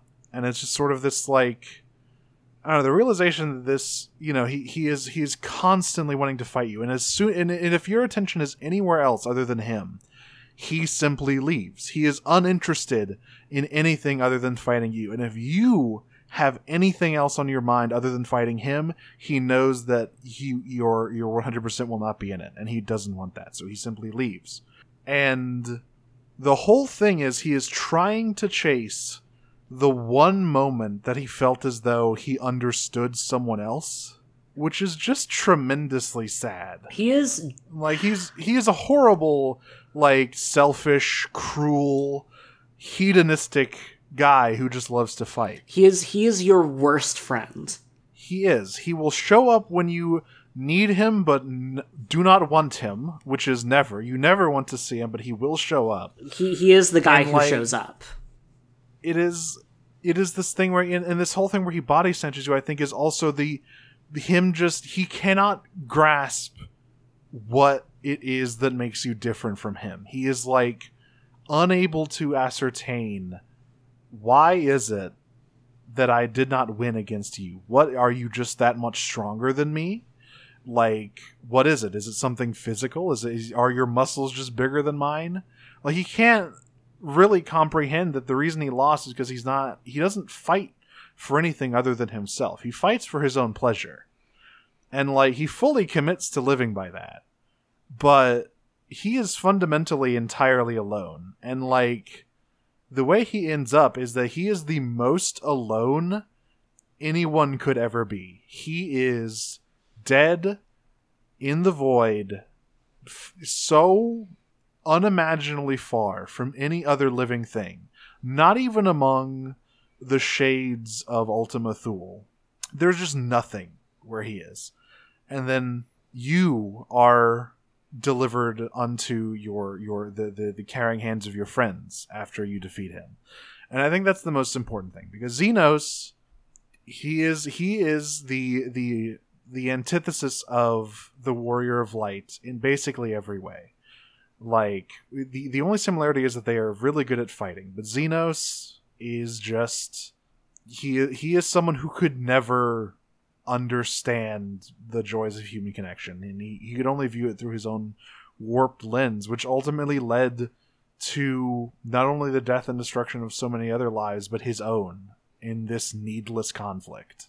Yeah. And like that, I love that Xenos as stagnation, Xenos as this like boundless hunger that can never be satisfied because you're just not looking in the right place. That's good. And I think people say it's frustrating that, he never changed, but I don't think he ever wanted to or even knew how to. He just didn't know what was wrong. He never really thought about it. He never really thought about it, and also he's not really the kind of person who, like, fundamentally has the ability to introspect very well. He would need to go through quite a lot of changes as a person before he ever got, like, the chance to introspect enough to understand what the problem even is. So he dies, and what I love is that he also asks if you were fulfilled, if this life has been a good one. And he dies before he can answer if he found it fulfilling. Yeah, he never gets to finish his sentence, and I think that's kind of a good way to end it off, because I don't know that he even would have had an answer, either way, even if he had been able to finish his sentence. Yeah, Xenos is just this sort of open maw that is just focused entirely on you. And that brings me to what I really want to talk about, which is the Scions of the Seventh Dawn. So this, as I said, this is a game about the boundless, like, connection of humanity standing against the endless dark and entropy and the certainty of the void. And the Scions are, of course, the ones who will be the vanguard of that. So, obviously, if you are going to make a game about a found family, you need to devote a lot of time, or not even, just a story about the love of a found family. You need to devote a lot of time to that, which is, like, hard to do because technically the Scions have only had a huge amount of focus for the last two expansions. They were almost entirely absent from Stormblood and post-Stormblood. And they were torn away from Heavensward as well. So what I really love about the pacing of Endwalker is that it is very long and very slow, but it is ultimately a game that never wants to shy away from showing the quiet moments, the contemplative moments, or even just the moments where they're not talking about big ideas or the plot to save the world. And it's just people who love each other hanging out. It's really beautiful. The pacing, I feel like there's sort of two ways you can define pacing, right? So there's the sort of broader pacing of the narrative on the whole, and then you have the sort of moment-to-moment pacing. And I think there are parts of Endwalker where the moment-to-moment pacing does kind of fall flat, but I think the overarching pacing, the sort of through line that goes through the entire thing, I think is maybe the strongest that the game has ever had, because it knows exactly when to exposit a lot of stuff to the player. It knows exactly when it's the appropriate moment to really drive a stake through your heart. And it knows, most importantly, when it's necessary to tell a joke or give a quiet moment or have a moment where people are just being people. And that's really critical. It's very easy, I think, to write a narrative in which the world is ending. It's people have been doing it since the beginning of time.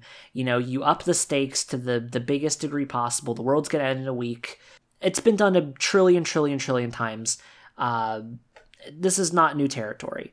But what makes that impactful, a story about loss only has impact when the loss means something, when you have an investment in the things that you're losing. Like, the only reason Ultima Thule as a location hits as hard as it does is because the rest of the expansion takes so much time and effort, and it has the painstaking job of making you care as much as possible about the people who die there. Like, if you didn't care about Thancred or Ishtola or Urianger or Grahatia, you wouldn't give a shit that they die in Ultima Thule. But the game goes through such lengths to make you care about them, to give them these small humanizing moments where you just are vibing with them, that when they sacrifice themselves, you are just as upset as everyone else in the scene is, that you feel just as hurt, but still also as determined to keep pressing forward and to make those sacrifices worth it. This brings you to the second point of this game that did make me cry, which is in the middle of Sharlayan. So this is a big expansion for Urianger. He has so many incredible moments here. The Shadowbringer's glow up only continues.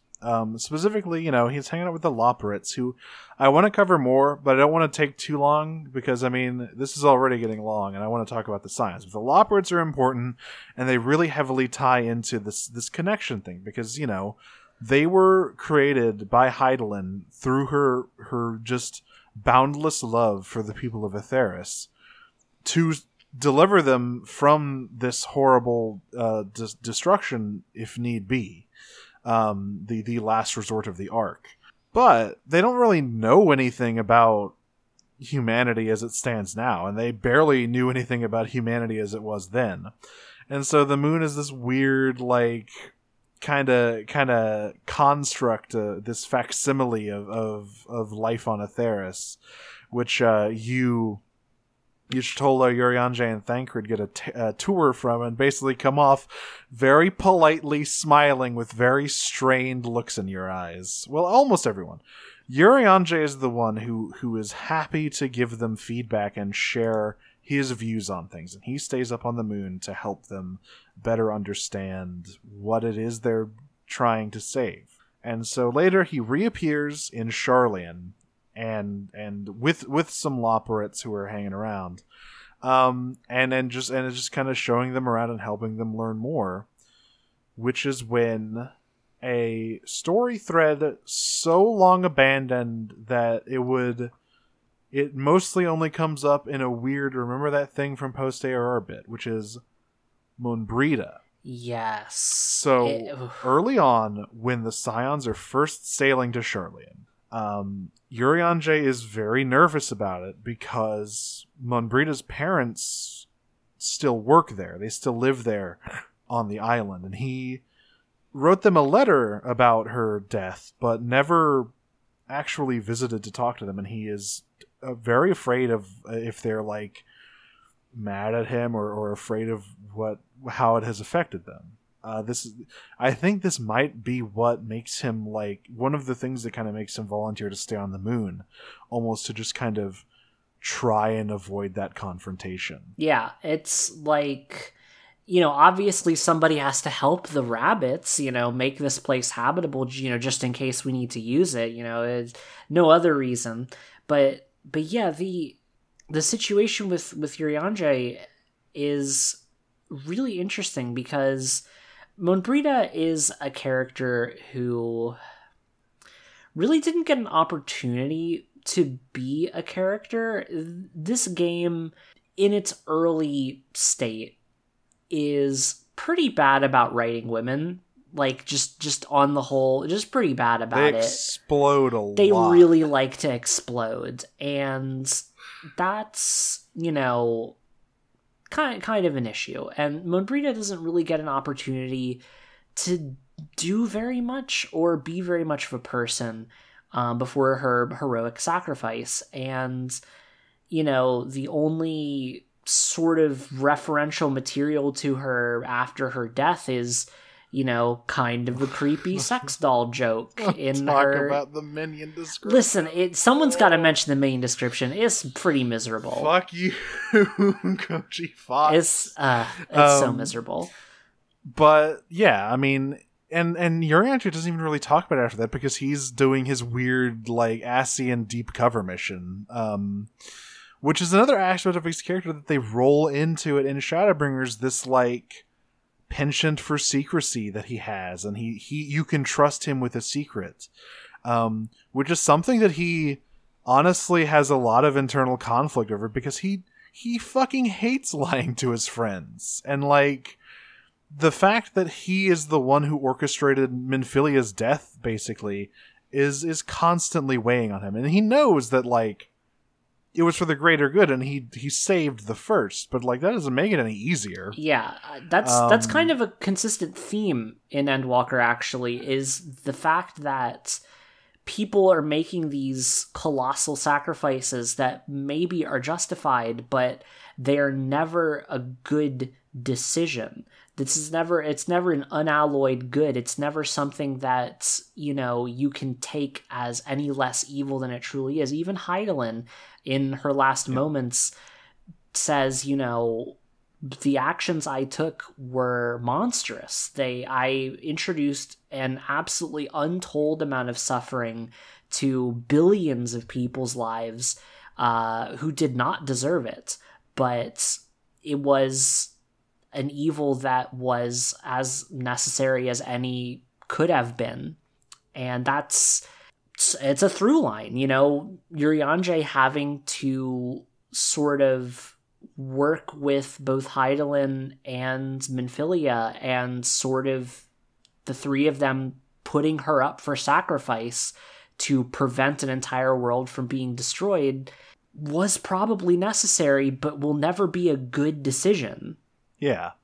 And so we find him, he has started he is helping the people of Charlene understand their mission better by talking with the Loporrits and bringing those two groups of people together, which is when Monbrita's parents finally show up. They were on some field work, I believe, is where they were. Yeah, because they work as teleportation aetheryte scientists.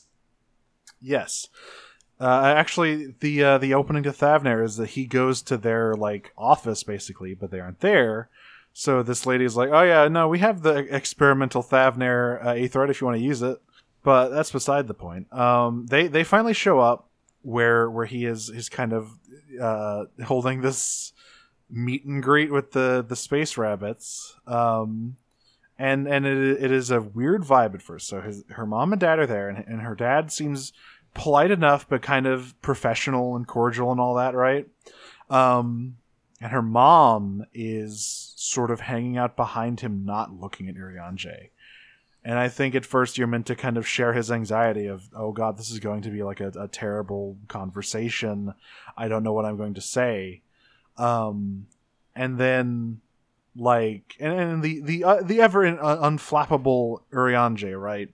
He is stuttering. His hands start to shake when he's talking to them. And then the moment where I crumbled is when Monbrita's mother just runs up to him and just says, we have been so terribly worried about you. We haven't heard anything from you. I'm so glad you're okay," and just wraps him in a big hug. Yeah, she just fucking squeezes this man like a tube of toothpaste, like he's going to disappear if she lets go. And it is like, it's deeply like emotionally impactful, which is like the entire thing that they do with Monbrita's death here. I think is kind of it's taking shocking. Something that they have. It is this piece that has almost lain forgotten from fucking 10 years ago.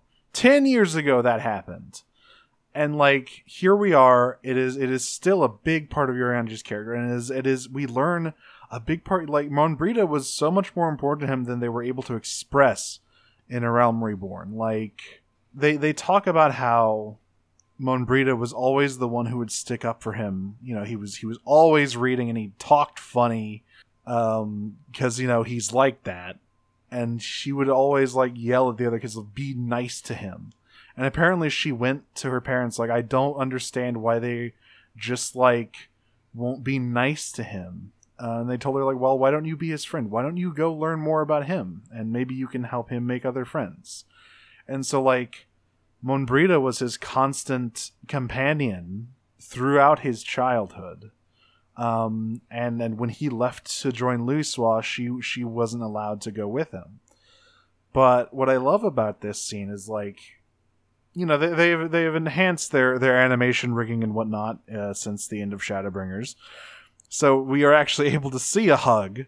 Whereas what I always laugh about is the scene where Alice swims out from the Susanoo fight, and Lise does the hug emote on her. Yeah. We aren't dealing with that anymore. Don't worry, it's a real hug. And what I love is, you know, Urianger is at first, he's not hugging back. He just seems shocked that this is happening. He feels, you know, it's almost like he doesn't feel like he is worthy of this. But eventually, you know, he hugs her back, and his hands are shaking. He's just crying. And she is just so happy that, like, he has grown into the person she always knew he could be. And, like, the fact that he is standing here, you know, bringing these weird little space rabbits together with these Charlian scholars trying to save the world, like, is proof that he has come so far, and they are so terribly proud of him. Yeah, and it's a really beautiful moment, and it's a beautiful moment that comes from a place that you just wouldn't have ever expected it to come from in this game. And I think that's something that you see quite a lot in this expansion, just a lot of really beautiful moments that appear from places that you never would have thought they would come from. You know, Garlemald is another example, just like these really beautiful moments. Another one that really affected me actually was Fortuno. Fortuno is, of course, the twins' father. Yes. And he has a pretty big role in this expansion. He's, of course, the speaker of the Forum of Charlian, which is like sort of their government. He is the head of the project to build this ship to transport people to the moon. Yes, he's got quite a lot of weight here in the story, and for most of it, he's kind of a complete hard ass. He's very, very much ideologically opposed to the idea of interventionism. He hates the idea of, you know, what the Scions stand for, because in his mind, he sees them as really just a bunch of warmongers, not really acting in the best interests of anyone, but rather just sort of upholding the status quo of a bunch of warring city-states. He has no interest in that and has absolutely no desire to support anybody who does stuff like that, you know, let alone his kids. And one of the things that I really like about particularly the front half of Endwalker is that prior to the expansion releasing, and this was in, I believe this was 5.5. It's 5.55, in fact. It was the second half of Death Unto Dawn. Yeah, so in the second half of Death Unto Dawn, Fortuno appears in the you know, Acorn President's like secret White House in the middle of the woods, and you you all have a conversation with him, and he reveals, obviously, the Forum has absolutely no interest in participating in whatever the Alliance has to do here. They don't believe the Final Days is going to happen. In fact, he specifically says if the Final Days was going to happen, they would know about it, which, kind of reveals your hand a little bit there, my guy. But more importantly than that, though, to me anyway, is he sort of gives a thesis statement for the front half of the X-Pack. And he asks, and I'm struggling to remember the exact question that he presents to his children, but the question is more or less, you are expressing the need to go to war. You're saying that this is our only option, that we have to fight. Is that fighting worth the sacrifices you have to do to see it to the end? And they don't have an answer. Alisei gets angry and indignant, and Alphino simply doesn't have anything to say. He doesn't have a response, because that's a very hard question to ask. It's a very hard question to answer. Are the sacrifices worth, the conflict? Is it better to simply avoid the conflict altogether? Because, of course, that's sort of the Forum's entire thing here. That's sort of the crux of their idea, is that they're going to avoid all conflict, including the conflict of the Final Days, simply by boarding another arc and going somewhere else. And, that's sort of the beating heart of the front half of the game here is he right? And Garlemald ultimately, I think, is sort of the answer to that question, because Garlemald is kind of, I would argue, like Garlemald, and then the first part of the Moon, I would say, sort of is the end of the first arc, like the first act of Endwalker, and it concerns largely with Alphino and Alisei answering that question. Of course, at the very end of Garlemald, Alphino has his answer, and it is that the sacrifice is worth it, because it's, everyone has to make sort of their own decision as to whether or not that sacrifice is worth it, and to him, it is. And of course, to Alisei, it also is, but Alisei has her own reasons for believing that too, which is very interesting. It's, sort of an acknowledgement that you can't just follow someone to the end. You have to have a reason to walk there on your own. Let's talk about Ultima Thule, which is the final area of the game. I don't know why it's called that. Presumably it's some kind of reference, but what it is the nest that Meteion has created at the edge of the universe, where she has nestled within the shattered remains of a dead star, and has simply been blasting a torrent of dynamis directly at Aetheris this entire time. Yeah. And now that Zodiark is dead and Hydaelyn is dead, the Final Days are in full force. They are. And an important thing to note also is that her plan is more than just the destruction of Aetheris. Her plan encompasses sort of a multi-stage thing, because she needs to end the lives of all the people on Aetheris as a mercy, but she also intends to make it so that no one can ever reincarnate again and life can never take root again, by sort of holding all of those souls in a big orb of sadness at the edge of the universe, and also using Dynamis, which is sort of this universe's equivalent to dark energy, to make the heat death of the universe happen as soon as possible.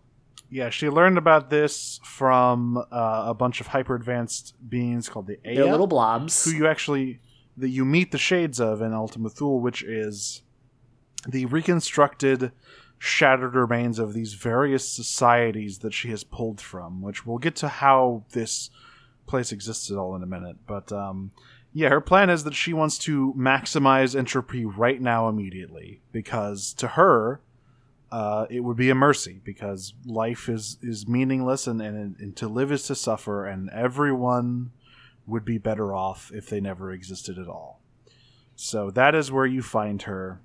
You get there in the Ragnarok, which is the arc they were going to use for the moon, and I could talk about how you get there and you use the Mother Crystal, and the myriad tribes summon the true forms of their gods to usher you onto the edges of creation, where not powered by the tampered Ascian summoning, but pure belief and love, right? Where these are the true primals, not these things you have fought in the past. These are what they truly represent. And we could talk all day about that, but I need to talk about Ultima Thule, because Ultima Thule is where it all comes together. So you get there, and immediately Meteon appears on your ship and basically tries to kill you all instantly. However, one person does not collapse under her massive control of Dynamis. Thancred manages to stand and attempts to strike at her, and then the blink, it fades to black, and you open up and you're on this graveyard of worlds. But Thancred is not there, and as you later learn, Thancred is gone. He is functionally dead. Meteon unmade him. But the strength of his conviction for not only his friends, but for the people he loves on the First to survive, allows Ultima Thule to become a habitable place for the Scions. Otherwise, it would be nothing. It would be a void. Exactly. It would. But Thancred's last wish to survive allows them to step out onto it and find the shattered shades of the dragon star that Midgardstormer hails from, the Aya who have come to a conclusion that not only is life meaningless, they are in a hurry to get their ticket out of there, and the Omicron, who are of course Omega's people, who are eternally upgrading and conquering their way across the universe. And Ultima Thule is very long, and the structure of it is to advance closer to Meteon's nest. You have to use the suffusion of Dynamis to create the path forward. And the path is being barred by the sheer weight and depth of the sorrow felt by the shades of its inhabitants. They do not wish to go forward. They only wish to die, and therefore there is no way forward. Yeah, the only way to produce a way forward is to, with your own conviction and emotion, counter the strongest bearers of that indolence and that lack of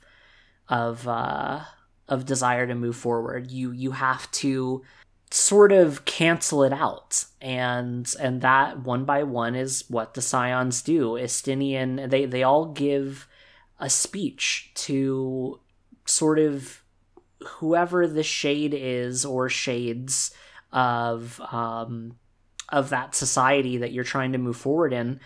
They give a speech to those entities, and they counteract the beliefs that they hold, and their emotion is able to produce a path forward. Estinian gives you a gust of wind through which to jump to a great height. The Y'shtola and Urianger reactivates the dead technology of this advanced society such that you can use its teleporter to move forward.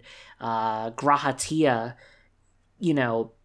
creates this sort of beautiful crystal lattice that forms a stairway towards the top. And of course, the twins in the end do something even slightly more than just that, because they produce a glowing rainbow stairway up to the very peak where Medion lies, but they also they don't just wish for a way physically forward. They create a way that they hope will enable the Warrior of Light to have a happy ending to their story, to find happiness in the end, even if they're all gone. And this is point 3. Not particularly that. It's weird. So this entire segment really got to me. The mood of it is just, it's very emotionally intense because you are getting these areas so full of these shades just begging for death or consigned to it. And you meet the dragons who are so weary of war and strife that they simply cannot bring themselves to do anymore and just hope to just be obliterated one day. You meet the Aya, who became so advanced that they learned of the inevitability of nothingness and decided that, well, our work is done here, time to figure out how to die. You meet the Omicron, who, classic Alexander the Great stuff, conquered until there were no more worlds to conquer, and they wept. And their main and strategic intelligence kept the entire planet on standby until they all rusted away. And each and every one of them block your way. And the final area, which is just simply known as the Necropolis, is a world that was once filled with life without any trace of it left. Complete silence. Nothing but dust. And, jars. Yeah, literally the remnants of probably just weapons of mass destruction of some sort, because everything is just covered in a fine layer of dust, and there are a few different parts where it's if it wasn't all covered in a fine layer of dust, you could imagine that people were sitting here just a second ago. Is sort of a feeling of the Black Rose calamity in a way, a calamity that comes and essentially leaves no trace that it ever happened to begin with. It's just everyone's just gone. And Estinian challenges the dragons with the idea that no, Midgard Stormer escaped, and he found a place where dragonkind could not only live but flourish. And yes, there was war and strife, but together we overcame it. And your indolence is insulting to them. Y'shtola and Urianger reject the idea that these mysteries, just because someone else believes they have solved the mystery of life, means that no one else should be allowed to continue on with their search. That just because one answer has been proffered does not mean you can find another. Grahatia, he's the one that really got to me the most, because of course what he does before he sacrificed himself is that I hate it when he does this, he asks you to make a promise. And whenever he says that, he's about to fucking do some shit. And he says, I want to travel the world with you. I want to truly see Eorzea as you see it. And then he goes up to this Omicron intelligence, which has abandoned its mainframe to exist as this wandering machine and just waits for its world to die. And he says, you believe that there's nothing left of your souls in these metal shells, but I don't believe that. I have changed my body and added so much inanimate material to it, and yet my dreams and my wishes endured so strongly it allowed me to cross the rift between worlds. The one that got me to collapse is the twins, because and it's not even their exit, although that also got me. The one that it is, there is the segment where you are walking to the necropolis and you have the twins following you, and you can just stop and talk to them about stuff, and it's just looking back on the past and looking forward to the future. And of course, Alphino has been horribly affected by Asenian's death, and Alice has been the same for Grahatia.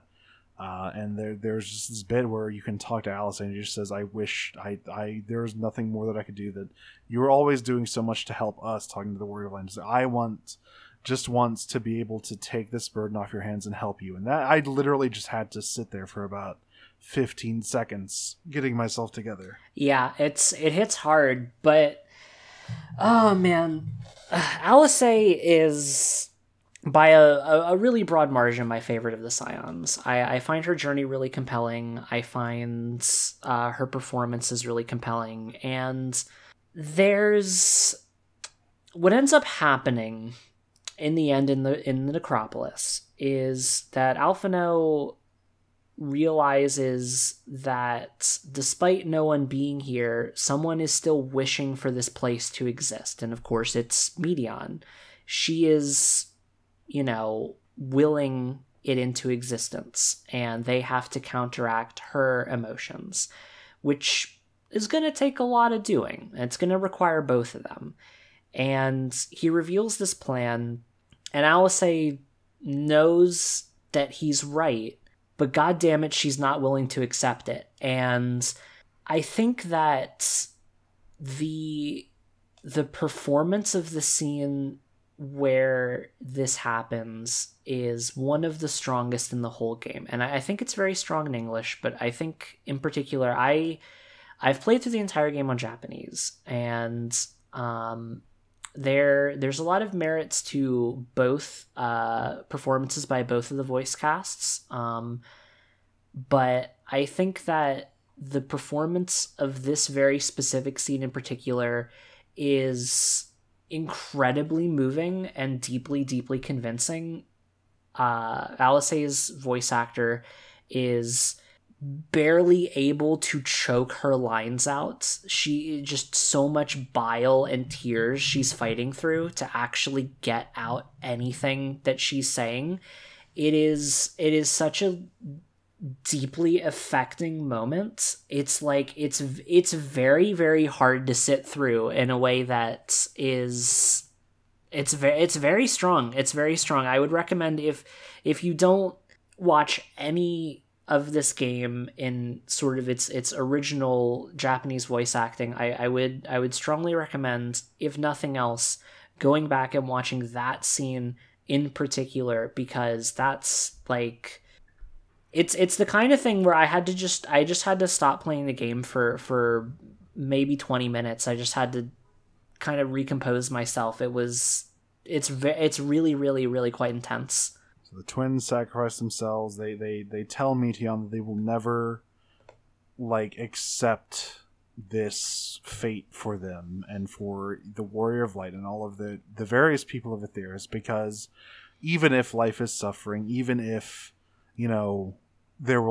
life is ultimately meaningless, it is up to the person to find meaning in their own life and meaning in the friendships that they make. And that is ultimately their stand. And they create this stairway of light, which leads you up to the very precipice of Meteon's nest. And you walk through the shades of all of the people of the past. You hear the voices of so many characters, just reminding you of what it is you're walking towards. And of course, with every sacrifice, the background music for the area becomes more and more complete. It is I believe this was in the launch trailer. It is a very somber, slow vocal theme. Yes, it's called "Close in the Distance," and it's a beautiful, beautiful song. So by the end, when you're walking up this stairway, the song is playing in the background as you are slowly making your way up to the peak of this cliff, where you find Meteon, and she tells you, "It was all for nothing. There is no way that you can reach my nest. My nest is above you. This dead star holds so much sorrow, and you will never be able to touch it. All of your friends died for nothing." And of course, you know that if you wished, you could summon them all back with the Crystal of Azem. But Y'shtola warned you that if you do that, Ultima Thule would collapse. All of their progress would be completely undone, because it is the weight of their conviction that is holding this place together.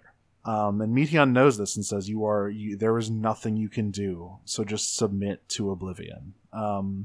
But the Warrior of Light is unwilling to do that. And so, what happens is, you use the Crystal of Azem to summon not the Scions, but the souls of Emet-Selch and Hythlodaeus. Oh yes, it is. This is one of many moments where I just sort of said "Holy shit" out loud, because it's incredible.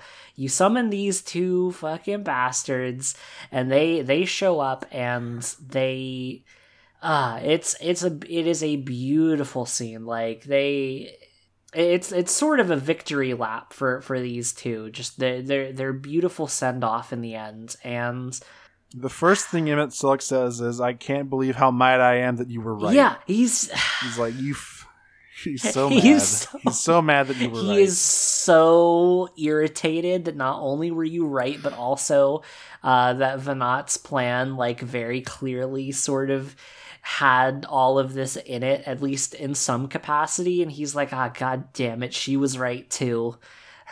She's just smugly gloating in the live stream. I can feel it from here. And so what they do is they create a field of Elpis flowers around Meteon, around the peak of this hill. Specifically what they do, and this is the really, really beautiful thing, is that they give you their ability of creation magic. They tell you, imagine whatever it is that is going to provide a path forward, that's going to resolve the situation, that's going to allow you to reach Meteon. Whatever that is, hold it in your mind's eye and we'll make it real. And they do. Emet-Selch snaps his fingers, and a field of rainbow Elpis blooms fills the entire area you're standing on. And so this relates back to something we skipped over. So Hermes and Meteon, they're very good friends. They talk a lot. And one thing Hermes told Meteon is, when you come back from your journey through the stars, I will give you anything you want, anything at all. And she's like, what about a beautiful flower? And he's like, I would love that. I'll give you a beautiful flower for your return. This is point 4, because Meteon just falls to her knees and begins to weep, remembering Hermes. And like this one gesture of the Elpis flowers breaks through so much of the pain and sorrow that the Metea have absorbed into this egg, this sadness egg. And she reaches out to you. And opens the way. She cracks the shell and allows, lets you sort of reach into the nest as this gesture, because you broke through. And then Emet-Selch turns to you and says, "What the fuck are you doing, asshole? This flower field. It is supplying more than enough dynamis to support this entire place. Why the hell haven't you summoned your gay little friends already?" Yeah, he's like, unless, just in case that the significance of this is lost on you, you can call your friends back now. It's like pretty hilarious. Something also that I want to note about the Way to the Dead Ends, which is of course the level 90 dungeon opening, is the Dead Star cracks open, and what falls out is basically a giant tear that you have to go walk into in order to, of course, go get Meteon. It's the symbolism. It's very subtle.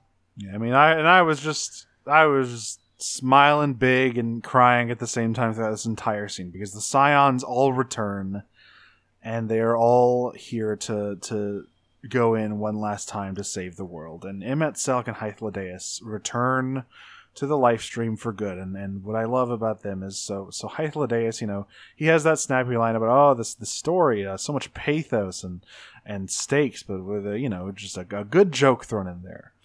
As he is one to do, to be a little metatextual asshole. But Emet-Selch turns to you as he's fading away and says, it truly pains me to admit this, but like, I was wrong, and that is why you won the fight. I wanted to return to a past that I could never recapture, and your hope for the future is going to be the thing that saves this star. So go and save the world I love. Well, he says that, but he also specifically defends himself as well. And I think this is a very interesting wrinkle to him as a character, because he's like, your actions have gotten humanity farther than anything we did. And you are really the ones who are going to be able to save this star. But my ideas are invincible and immutable. My ideas were not wrong, and I will stand by them for the rest of time. The world that you're trying to save is not the world I loved, but, you know, he has every confidence and belief that you're going to save it. He is such an interesting character, and that is why he is my favorite. Like, even to this end, after he has lost everything, he is a shade staring down ultimate entropy. He is like, I will never throw away the things I fought for. And it's just like the Scions never throwing away their conviction. He's like, no, I will not say that I was like, that I was, you have beaten me, you are the future, but that doesn't mean that I was ever, you know, I don't still believe in that, which is just wonderful.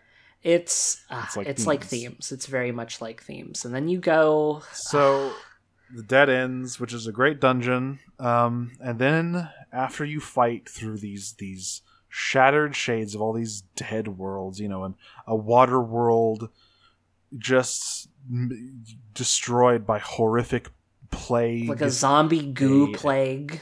A ultra mechanized world that destroyed itself in a pointless war. Yeah, they sort of a Terminator situation. Also, they made 10,000 peacekeeper robots and all decided that peace means there's no humans left. So that was a great decision on their part. And finally, a pastoral, beautiful wonderland where the people have become so advanced that all of the pleasures of the world are dead to them and they crave only death. And it's like these three things are kind of almost these visions of what Eorzea could be. The ultra mechanized world is clearly like, what if this might be what would happen if the world was united under the Garlean banner. And the final area is clearly like, this is what the ancients might have become if they were if the world hadn't been sundered. Yeah, exactly. They even have the same sort of robes and masks sort of deal that the ancients have, just, you know, different masks. And so you fight your way through the Dead Ends, and you reach the very pinnacle of this nest where Meteon reveals her true form, the coalesced suffering of that all of her sisters have been absorbing, the End Singer. And almost immediately nearly kills the Scions. Yeah, her form here is... she's hucking planets. Like, she's just throwing planets at people. Yeah. The scale of power here is, like, a little bit unbalanced. And the Scions nearly bite it entirely. You know, you manage to save them at the last minute by using these little teleporters that Moenbryda's parents developed, you know, for, like, space exploration. Like, hey, if, you know, shit gets hairy, press this button, you all get teleported back to the ship. You know, pretty standard stuff. So you save all of them. Except yourself, because those teleporters, one button gets pressed, everyone who has one gets teleported back to the Ragnarok, the ship. So you throw it into the abyss, and, you know, there's a moment where Alizé just says, you fucking asshole, don't you do this to me, before they get teleported away. And so you're left facing the Endsinger alone, and you know, she just says, well, you've lost the only... these friends you have fought for so long are gone. You're standing here alone. What's that? Is that Xenos' music I hear? Yeah, so Xenos shows up as Shinryu. Shinryu. He shows up to Charlian, and he goes up to Kryl, and he's like, listen, I need to go beat the shit out of the Warrior of Light right now. And Kryl's like, oh god. She's like pretty concerned about how the Scions are doing at this point. She's had some echo visions of a possible future where the end times are coming no matter what, which is making her a little concerned that they might be failing. So she's like, okay, fuck, all right, Xenos, I'll give you a deal. You go and make sure these people don't die and that they beat the end of the world. In exchange, you can do whatever you want. Sick. So yeah, he becomes the platform for the boss fight against the you Insinger. ride him into battle like on his head, and then like every single boss theme and the whole game plays at the same time, and it's fucking insane. It's like the most insane trial they've ever put in the whole game by a broad margin. You play through the whole thing and it's crazy, and then you have to, there's a mandatory tank LB3 that then gets rewound in time, and she does it a second time, but obviously you don't have an LB3, so you just die, except you don't, because everybody, there's like a direct callback to the ARR cutscene where everyone is praying at the same time, and they're literally lighting the way for you, and their hopes and prayers are empowering you and also shielding you from harm, and the whole fucking arena lights up with walls of light around it, and Medion just starts literally flailing around, like desperately trying to do anything, but she's no longer capable of like really exerting that much influence over anything. She's being completely overpowered by all the hope and emotion surrounding her, and fucking the music goes insane, and for the very first time in the entire X-Pack, the motif of Higher starts playing completely unabridged, and again, this was one of the moments where I just started yelling, "Oh my fucking god," out loud while I'm doing the trial. It was amazing. And so you defeat the Endsinger, and you know, her form crumbles away, and you're left in this void. You're left in this constructed space, completely flat. And here's where the last point where I just started bawling like a little baby happens, because what happens is you just find Meteon, just one Meteon, not some monstrous bird nightmare as the Endsinger is, but you find her, and she says the thing that all of her sisters were programmed to say, you know, all the greeting that they gave to everyone they met. Let me scroll back to our DMs to find it. She says, "Greetings. My name is Meteon, and I would like to be friends. I wish to hear your words, share your feelings, and know your thoughts." And she holds out a hand. The Warrior of Light just so very gently takes her hand and closes their eyes, and just shows her what they love and what they cherish and what they live for. Just the final boss. Yeah, you beat the final boss in a big, crazy anime set piece. This is true, but the actual way the world is just saved through simple human connection, just kindness, just the delicate. It was the delicate way that the Warrior of Light just holds Meteon's hand, just cups, you know, one hand on top, one hand on the bottom, and just gently holds it. Just crumbled me. It's a beautiful scene, and I really especially love the line where she's like reflecting on the emotions that are flowing into her from you, and you know, she says that what Hermes was looking for was on Atheris all along. You know, the why continue to live? What is the purpose of it? Why, in a world of suffering, does one continue to hope? You know, the answer the whole time was there on the planet that he came from. You know, he didn't have to go and reach for the stars to find that answer. It exists in the heart of all of humanity. It's just life. It's just finding meaning on your own with the people you care about. Like there is no answer to that question. There is no singular answer. It cannot be quantified. It cannot be qualified. It just is. which is just a great, and yeah, all of this is, yeah, it could be cheesy anime bullshit, but it just all works so hard. Like, yeah, like, it is cheesy. It is incredibly cheesy, but it really makes it work. And I think such a big portion of what makes it work is the weight of everything behind it. I think if Endwalker was a game completely isolated from its context, I don't think the emotions would resonate quite as strongly. I think that a lot of this would sort of feel flat. And that's the take that I've actually seen quite a lot of people have, right? People who didn't really engage with the game prior to Endwalker, who maybe skipped through the story or otherwise. well, okay. Listen. All right, listen. Here's my thing. If you level skip to Endwalker, I don't care about what you have to say about Endwalker. I understand you have to play a lot of game to get to Endwalker and understand it and feel it right. I understand it. But listen, you cannot... Endwalker is not an isolated thing. It is not a game you can pick up and play. It is the capstone to 11 years of, like, just this singular project. It is the culmination of over a decade of hard work and emotion poured into this thing. And you fucking level skippers have no place in my life. Nuh-uh. No, sir.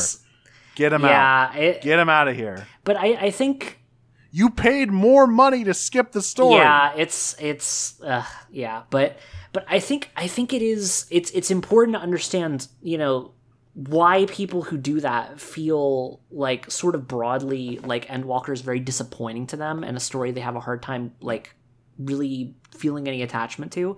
And it's because Endwalker is structured as sort of the complement to Emil. It's like it's the kind of thing where it's like it's a beautiful fancy dessert at the end of a several course meal. And, you know, maybe some of that meal wasn't all that great. You know, maybe you didn't really like the asparagus or whatever. But, you know, at the very end, it's been constructed in such a way as that it plays on all of the components that came before it to try and sort of build to a satisfying conclusion.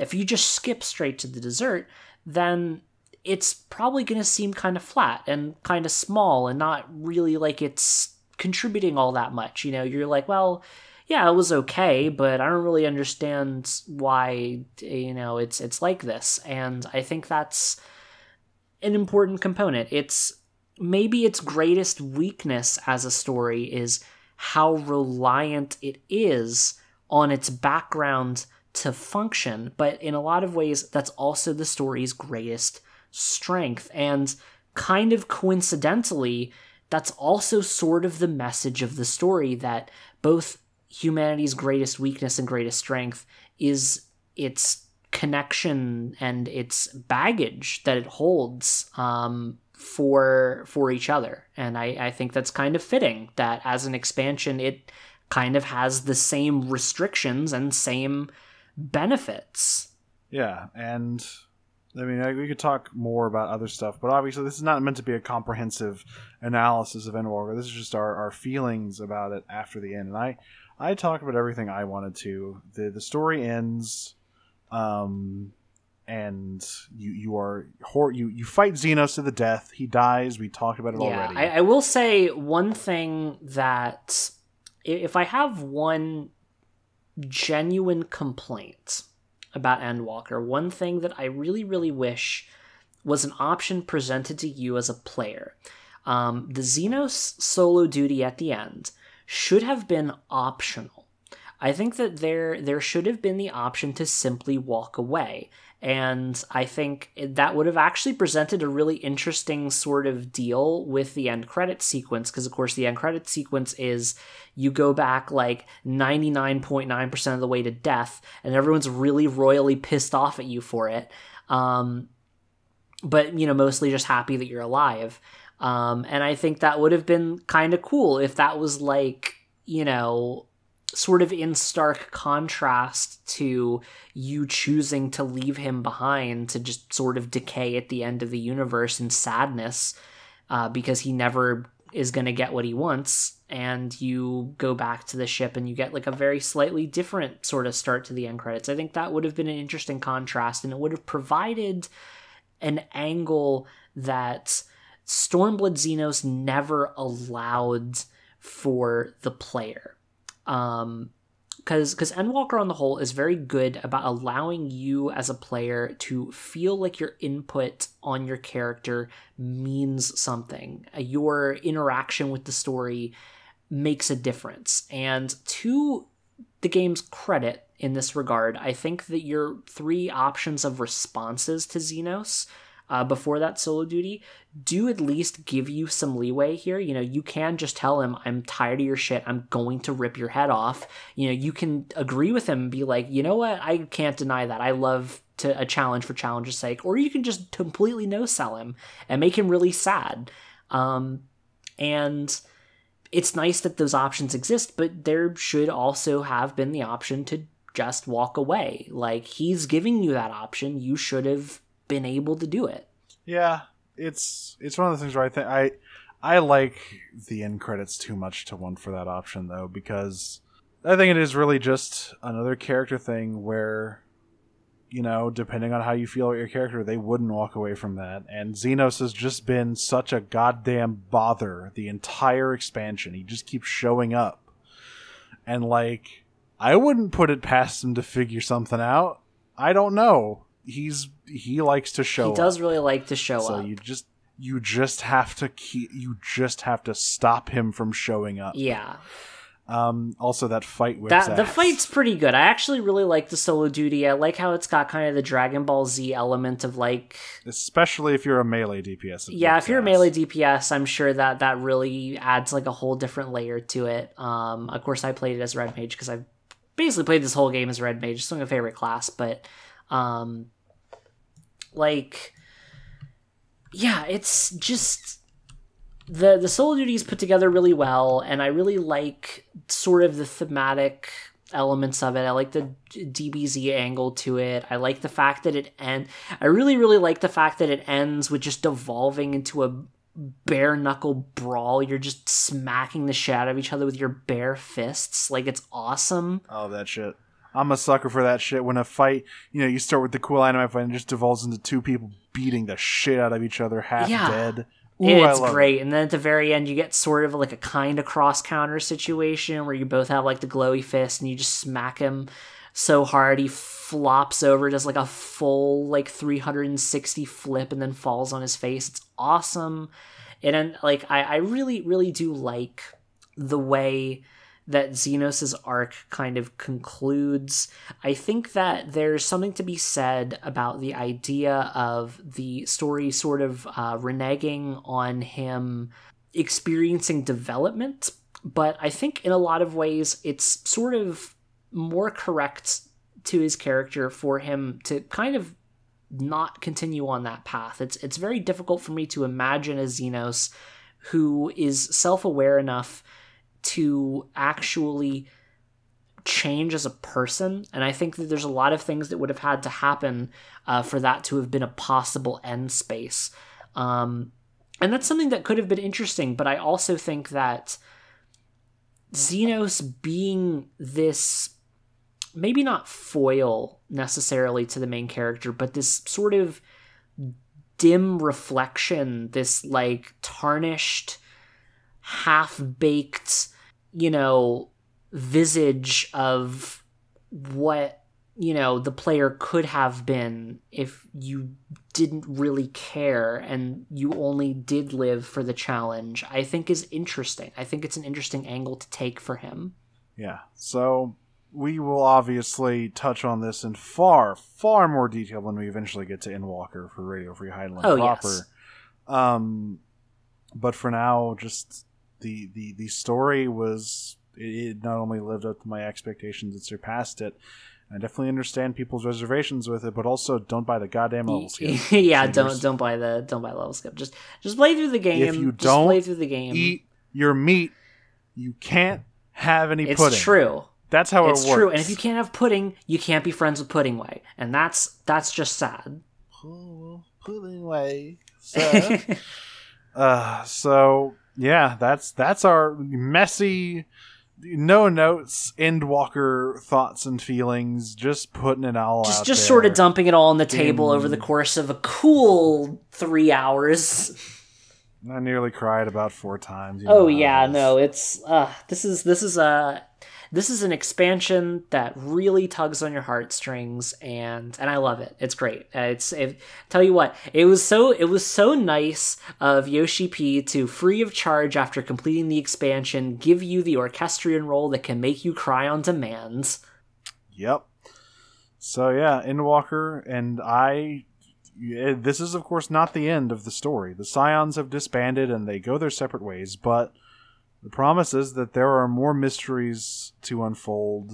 I think maybe one thing that could happen is, the old Fire Emblem Awakening of you deal with the main thing and then just some mysterious conqueror from the southern continent decides, hey, I'm gonna go fuck with those guys. Yeah, and just start some shit. I really like the way it leaves off, too, because I think it's very easy to fall into, like, the sort of power creep aspect of, like, okay, well, we have this bigger problem, the bigger problem, the bigger problem, the bigger problem, and eventually you run into, like, sort of the MCU's issue where it's like, well, you can only amp the stakes up so high before they sort of become meaningless, so they've literally just crunched everything down to, like, day 1 ARR, the Scions are back to being a secret organization spread to the 5 winds, and you're just going to go on a normal-ass adventure. And I'm pretty excited for that. I actually would really just like to have a normal adventure and just, like, go explore something. I'm a little anxious and nervous about the idea of exploring the New World, based on how... Hopefully they go less with that, but more... Yeah, Emmett Silk does talk about the golden cities of the New World, but hopefully less that and more just, meeting the southern continent on equal terms and figuring out what the fuck is going on. I think that's going to be the next one because he puts so much emphasis on that. Mercidia being... Do you know what's going on down there? Mercidia being the next thing, I imagine, is the thing. The thing is, I really do actually want to see the New World and engage with that and, like, maybe get, like, the ability to engage with, like, blue magic in a way that isn't, like, a stupid, like, kind of racist joke. But, like... I don't know. Like, I'm more confident in the writing of the game now to handle something like that. I don't think the game could have even come close to approaching it, years ago. But now they might be able to do it. I've got reservations, but hopefully they pull it off. Well, regardless, we have quite a while to wait until we find out what's next. This is true. Well, whatever 7.0 is, we will, what is that, 2 years away? It's every 2 years they release a big expansion, so presumably we'll be getting hints about what's going on, but that's for another time. I think by the time we get to Endwalker in the podcast, we will probably kind of know the direction that... Oh yeah, by the time we get to Endwalker and, like, finish the story, start finishing, like, the story proper, I imagine 7.0 will be well on its way to development. We'll probably even have, like, a teaser of some sort by that point. Well, we know it's called. It is called Thunderhell, so we'll see how Thunderhell all plays out. Well, that'll be it from us for now. This wasn't really an Archon lecture. It's more like 2 teachers just running on about, I don't know, 3 hours of sleep, rambling on and the teacher's pretty lounge. much. It just spilling everything all over the place. But yes, that will do it for us, and we will whenever you hear this. I don't know where we're putting this out in public, but perhaps we put it out now, or we wait until the very end of Endwalker coverage to reveal it to the world. But however you are hearing this, thank you for listening to 3 hours of just half nonsense. Yeah, thank you very much, and hey, hope you really enjoyed the expansion. We certainly did. Good night, everybody. See you later.